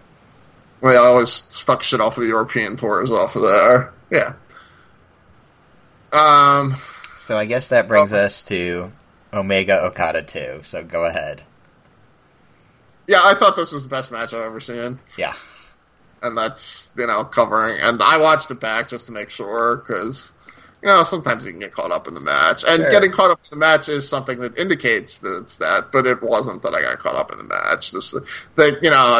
Spoiler, they went to a 60-minute Broadway. You probably already know that. If you're still listening to the podcast at this point, yes. Right. Everybody's waiting for Dave Meltzer's star rating because he gave the first one 6 stars, and I think the consensus is that this one was better, and he retweeted a picture of all the stars in the universe, which I thought was actually pretty good joke. Yeah. And he's clearly indicated that he's going to, it's at least going to be a 5-star match. Right. It's probably going to have some special designation past that. New Japan had not done a 60-minute Broadway in 15 years. The last time they did it was with Black Tights Nakamura. I think it was Black Tights Nakamura versus Kojima, so that tells you how long ago it was. Yeah. Why did I think it was some random Manabu Nakanishi match? Well, there was a period where they were doing them a lot. Okay, that might be why. And then as soon as... It's they had Nakanishi against Tenzin as soon as the Inokis got turfed, as soon as the Inokis got turfed and Gato took over the booking, they stopped doing 60-minute draws. They stopped doing a lot of shit they used to do. Yeah. Which... Yuji Nagata is apparently wrestling in his last G1 this year, so that could be fun. Yeah. Speaking as a guy that's underrated because his career was in that era. So this is a 60-minute Broadway, and I know some people have mentioned that they thought the first 15 or 20 minutes were slow. They were literally doing finisher reversals 4 minutes into a 60-minute Broadway. Think about that. They definitely prostituted the hell out of the Rainmaker and the Dropkick, and Omega's picked up Nakamura's Bamaye, and they did 20 of them, because that, but they only did one-winged angel. They have kept the one-wing angel as a super finish that nobody could kick out of it, basically since Omega joined the heavyweight division, but I think basically since he became a regular there. And he did not hit the one-winged angel in the 46-minute Tokyo Dome match. He hit it at 48 minutes of this match, so you're thinking, okay, this is the finish. Except Okada at 2.9, his leg just drifts over with perfect timing to the rope. His one leg that's open. There were a lot of really interesting psychological edges. When I say they haven't done an hour Broadway, they do semi-frequently in G1 do 30-minute Broadways. They usually do one every year or one every other year. They inverted that trope when Kenny Omega won the G1. It was in the block finals. It wasn't in the finals.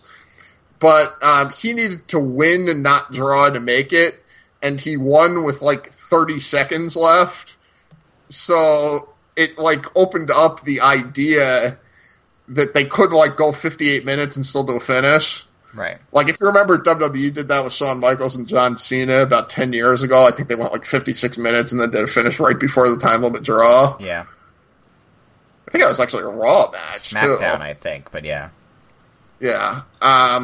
So there were several very close near falls. There was a small package spot at 58:30 that I thought was the finish.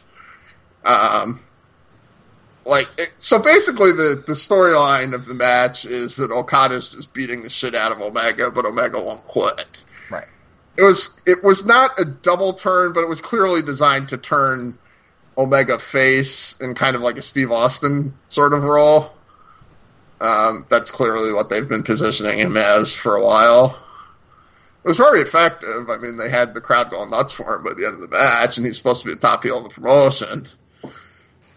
They did a lot of callback spots. The finish to the co-main event was Tanahashi over Naito, which was also a really great match, which is now the second time that they've had a 4.5-star match that nobody talked about because it was underneath Okada Omega. Yeah.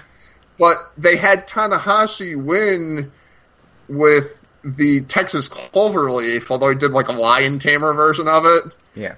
Which established that his secondary finish could win a match.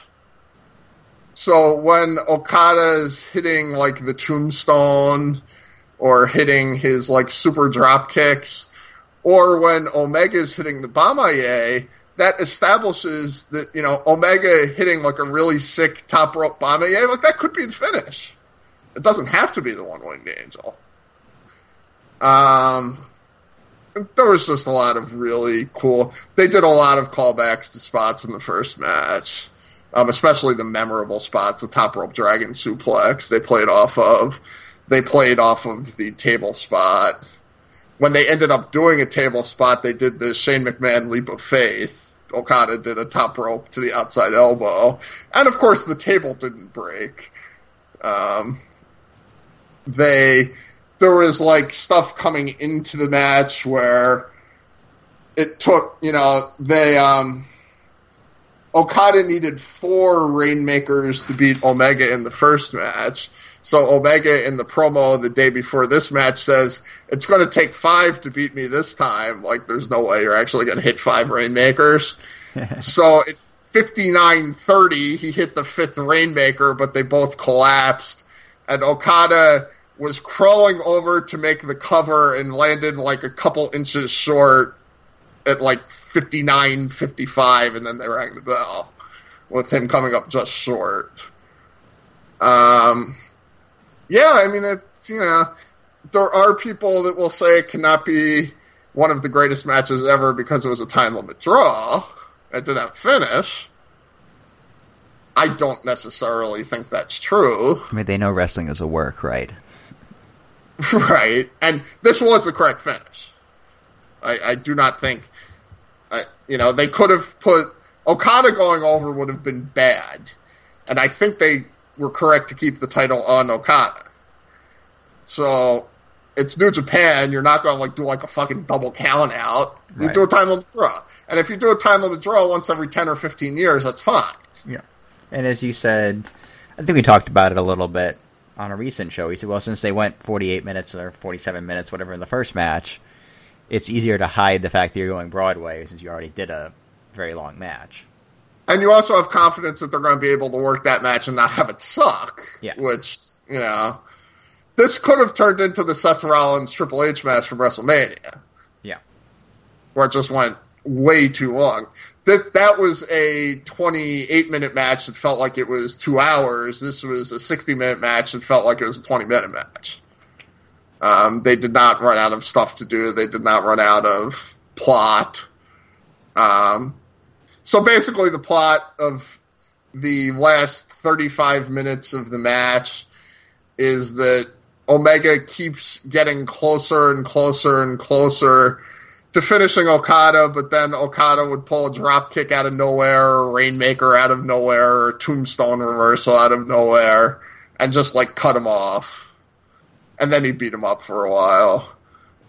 They teased Cody Rhodes throwing in the towel at one point because Omega was getting beat up too badly. But, Omega, the heel that's actually a fiery babyface at this point, refuses to let him throw in the towel.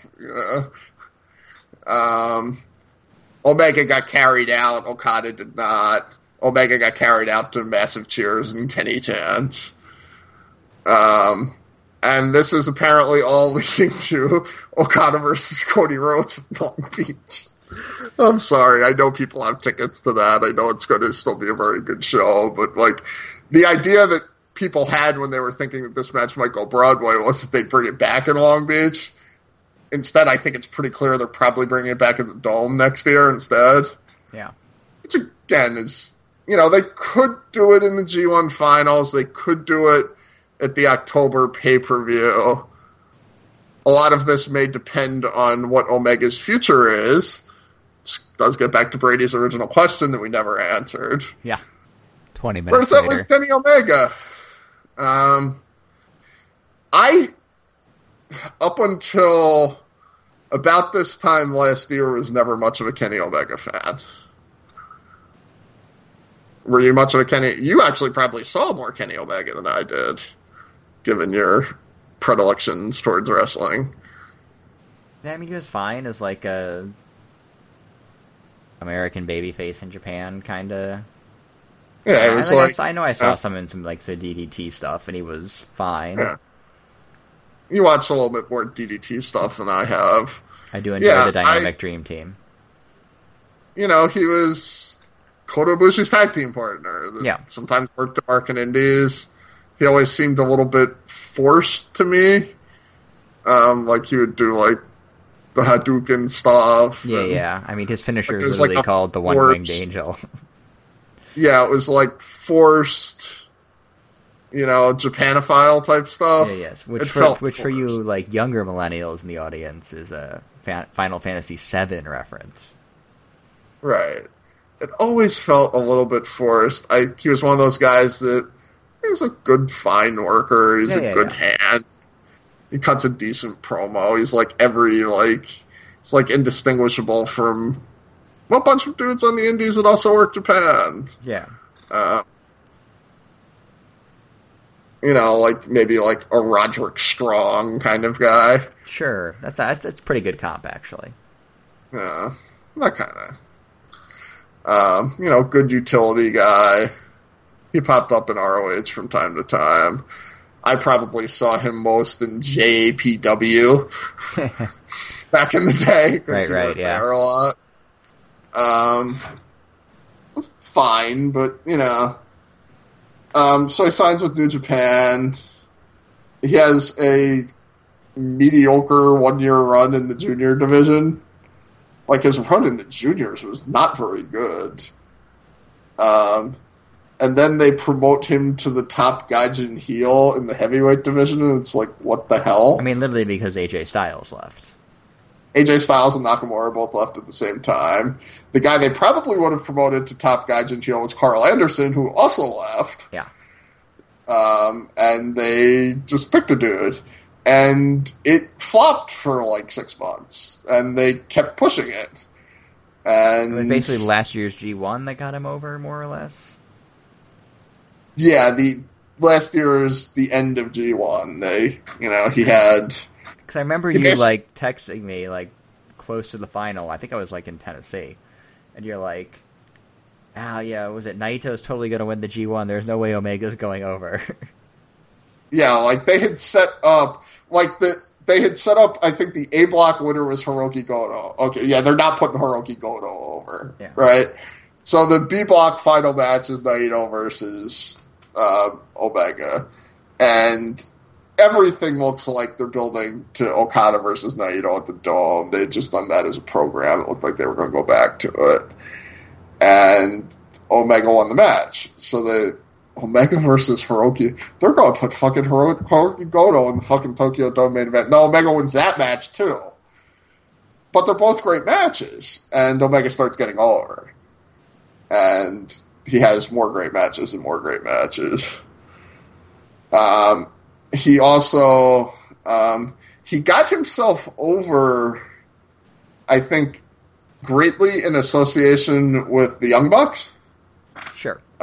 He started a YouTube series with the Young Bucks that kind of started showing his personality not as like a weird Japanophile, but like as an actual personality. His promos improved 1,000,000%. And I don't know if he really improved a ton as a worker so much as he was put in a position to have these amazing epic matches. And put with the people that he could have these amazing epic matches with. But he essentially gets over because Tetsuya Naito goes nuts for a half hour to put him over in that match. That's really what got him over. And then he goes out against Okada and works what's generally considered the greatest match of all time. He then spends 2 months pretending he's going to WWE. Yeah. Which gets himself even more over. And he worked a couple of match of the year candidates with Tomohiro Ishii. And then did this. And I don't think Omega is going to put together the body of work to be considered an all-time great, but he could, AJ Styles might not be the worst comp here. AJ Styles came into New Japan having a reputation as a very good worker that had been kind of underutilized for many years and left considered one of the biggest stars and the best workers in the world, and is now one of the biggest stars and the best worker in WWE. So, I don't think Omega is like an all-time great here. He might end up being remembered as the all-time great rival of Kazuchika Okada, even over Tanahashi at this point. I think we're probably there, yeah. I mean, Tanahashi might be the Harley Race, and Omega might be the Ricky Steamboat if we're looking at the Ric Flair comp for Okada. Sure, okay. Which doesn't work exactly because Steamboat and Flair were having matches even before they were Flair and Race. The U.S. title in the 70s. Right, but, again, that's something that's lost in the Ric Flair narrative because very little of it was taped. So people that weren't watching Mid-Atlantic in 1979 don't even know it happened. Ric Flair contends that his best matches with Ricky Steamboat were not the New Orleans and Chicago and national matches in 1989, but house show matches that like 1,000 people saw in Greensboro and Charlotte and those kinds of places. But yeah, I mean, I'm assuming Omega's probably going to go to WWE at some point. Sure, at some point. He might not. He could be the North American face of the New Japan expansion. Certainly a better fit for that than Cody Rhodes. Yeah. Excuse me, Cody the American Nightmare. Really? He's not allowed to be really something? He's not allowed to... They can't use the Cody Rhodes name, so he's Cody the American Nightmare. I mean, I guess technically his last name, is it trademarked? His last name is Runnels, yeah. WWE trademarked Cody Rhodes, yeah. Something. So either has to be Cody Runnels or just Cody. Gotcha. And he's just Cody. Yeah, obviously the success of AJ Styles might lead Omega to go to WWE at some point. Yep. Again, it's like the Styles and the Nakamura thing. They'd have to offer him so much money that they'd have to push him. Right. Because he's making a hell of a lot of money in New Japan. These guys are making, mid to high six figures, so they're not going to WWE for much less than that. He's like a legitimate star there, too. It's not just... And he speaks, even more than Styles, he's been established over there for quite some time. Right. He speaks Japanese. He has lived there at points. And he's also, I guess, perhaps a reason that he might not go. AJ Styles was going nuts when he was working for New Japan. He was working indies all over the world. He was having shots 4 shots a week, every week. Omega's working a very light schedule. He hardly ever works outside of New Japan. He takes maybe a shot or two a month. He's not on every New Japan tour. So he has a very light schedule, which could be something that he'd prefer. You don't know. And, he's one of those guys that's claimed at times that he cares more about the art than the money. And he ain't getting to do hour Broadways against Kazuchika Okada in WWE.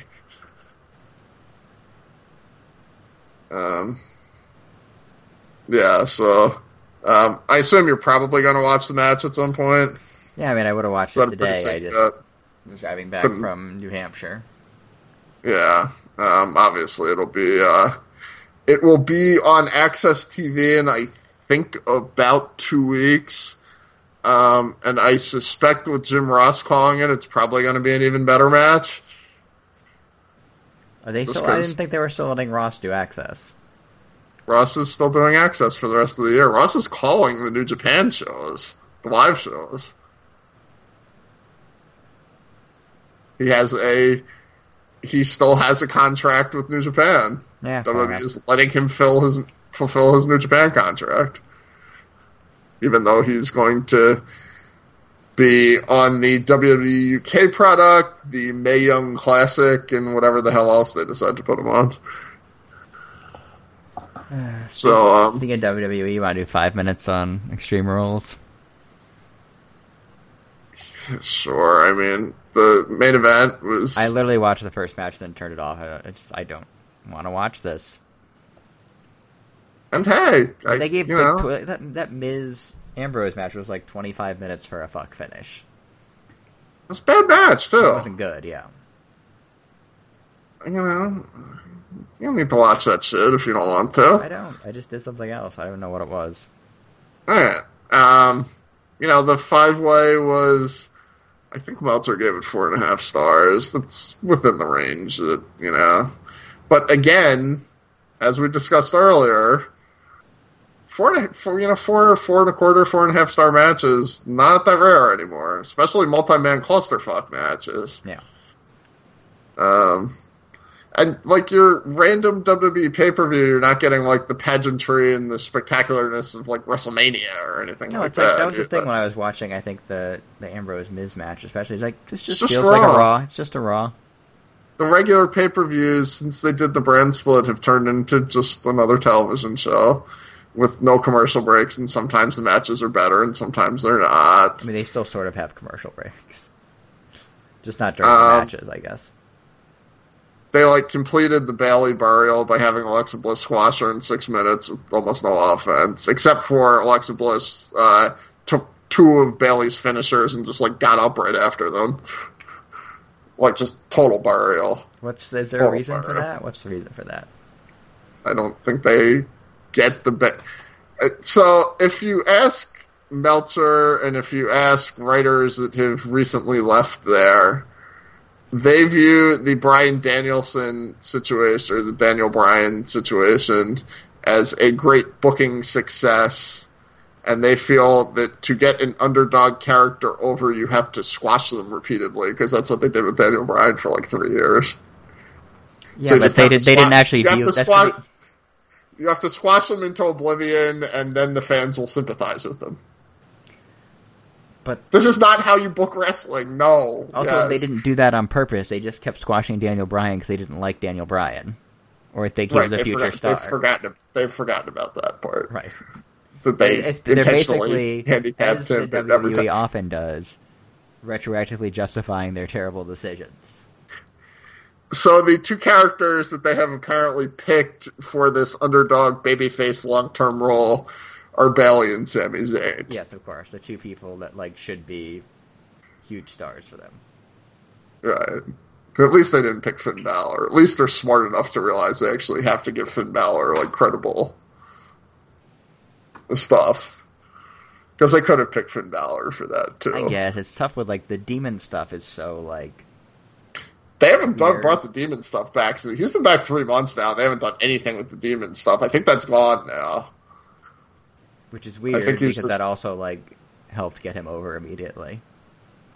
Yeah, and maybe it'll come back eventually, but there's no, he doesn't talk about it. It's now, my fans, the Balor Club. Yeah. There's no more demon stuff anymore. All right. So the 5-way was a very good match. They made the interesting booking decision of putting Samoa Joe over Strong, which means they're doing Samoa Joe versus Brock Lesnar. I mean, this could be a really fucking good match.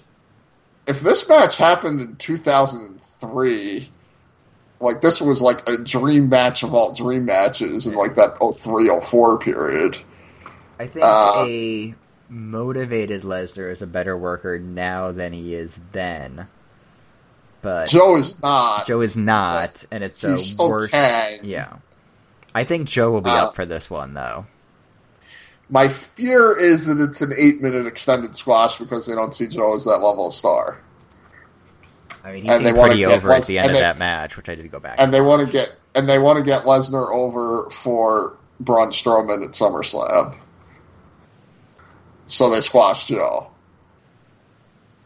I could see this happening. He's older. They probably don't want to do it with Rollins because they still see Rollins as the guy. They're not going to do it with Reigns or Balor.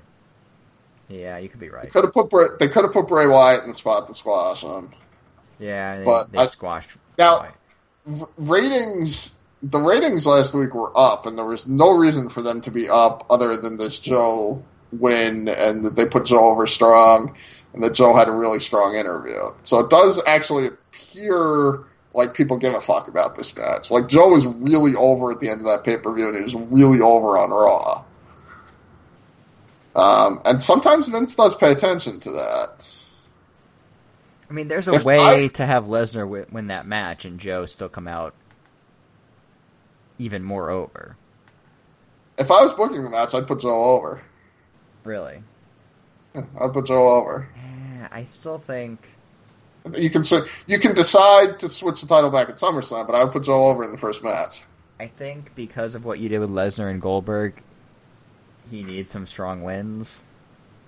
Yeah, I also wouldn't have booked the match at this point. I would have put Joe over, but I would have done it months and months from now. Yeah, I mean, I guess you can find I would have if I was booking and I needed an emergency July opponent for Lesnar because Strowman got hurt, I would put Rollins in the match and have him get squashed. Yeah, that's what I do too, but they're not going to do it because he's Triple H's. But they're not. Yeah. I know. I would have put, because you don't have, you've already done that with Ambrose. You can't do it with Ambrose. Could have done it with The Miz. You could have put Miz in there and had Miz get killed. Yeah. I think people would have really enjoyed seeing Miz get killed for 10 minutes by Brock Lesnar. Yeah. That's a match they could have done. It's like Miz is pretty Teflon for that kind of stuff. He can just come back out and be The Miz. And why it's so cold, I don't think he's an option. So I think your options are like Rollins, Miz, Joe. You could put Balor in that situation. It would have taken some steam off of him. They did have Balor take the technical submission loss in the 5-way, which I also wouldn't have done. I would have had Joe choke out Wyatt there. Yeah. And not Balor. I mean, Balor did get to run his whole finishing sequence, so... Yes, Balor was going to pin Reigns. Balor had a visual pinfall on Reigns when Joe got the choke in. Reigns has also been beating everybody on television. Because that's, It's still... How are we keeping Roman Reigns strong for a year, but keeping him away from Brock Lesnar? Let's just have him beat everybody. Because this is good. Now, I did notice something. Dean Ambrose does not have an angle.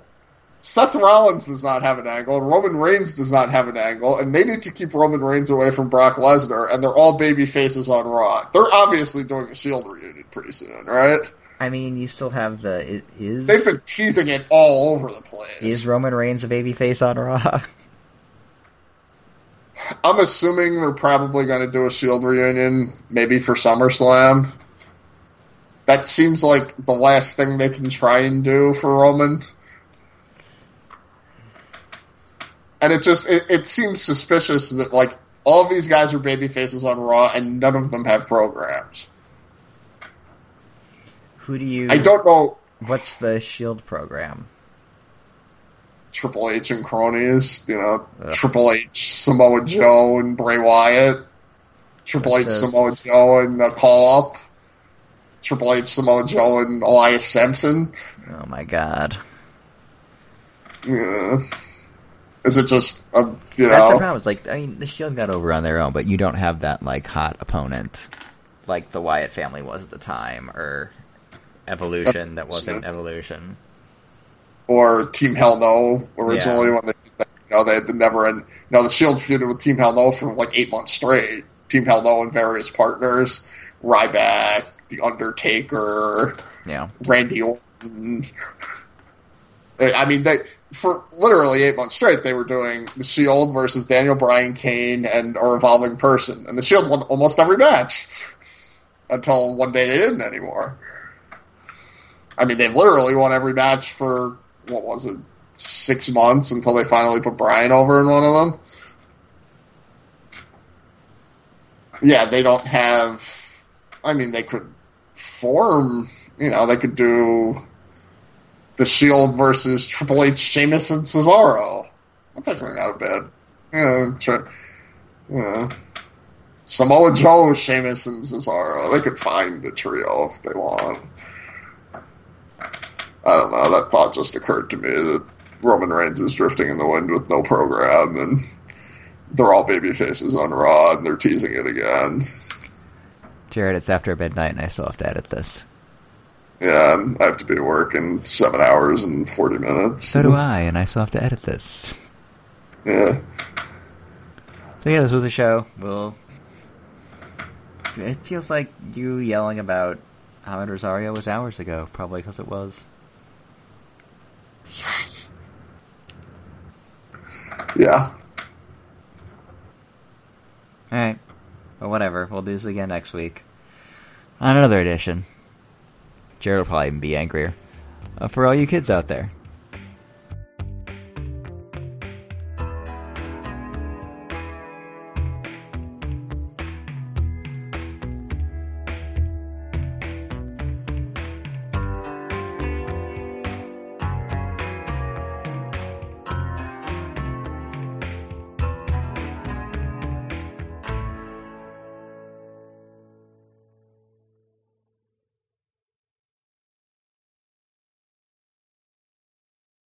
It is Ryan here, and I have a question for you. What do you do when you win?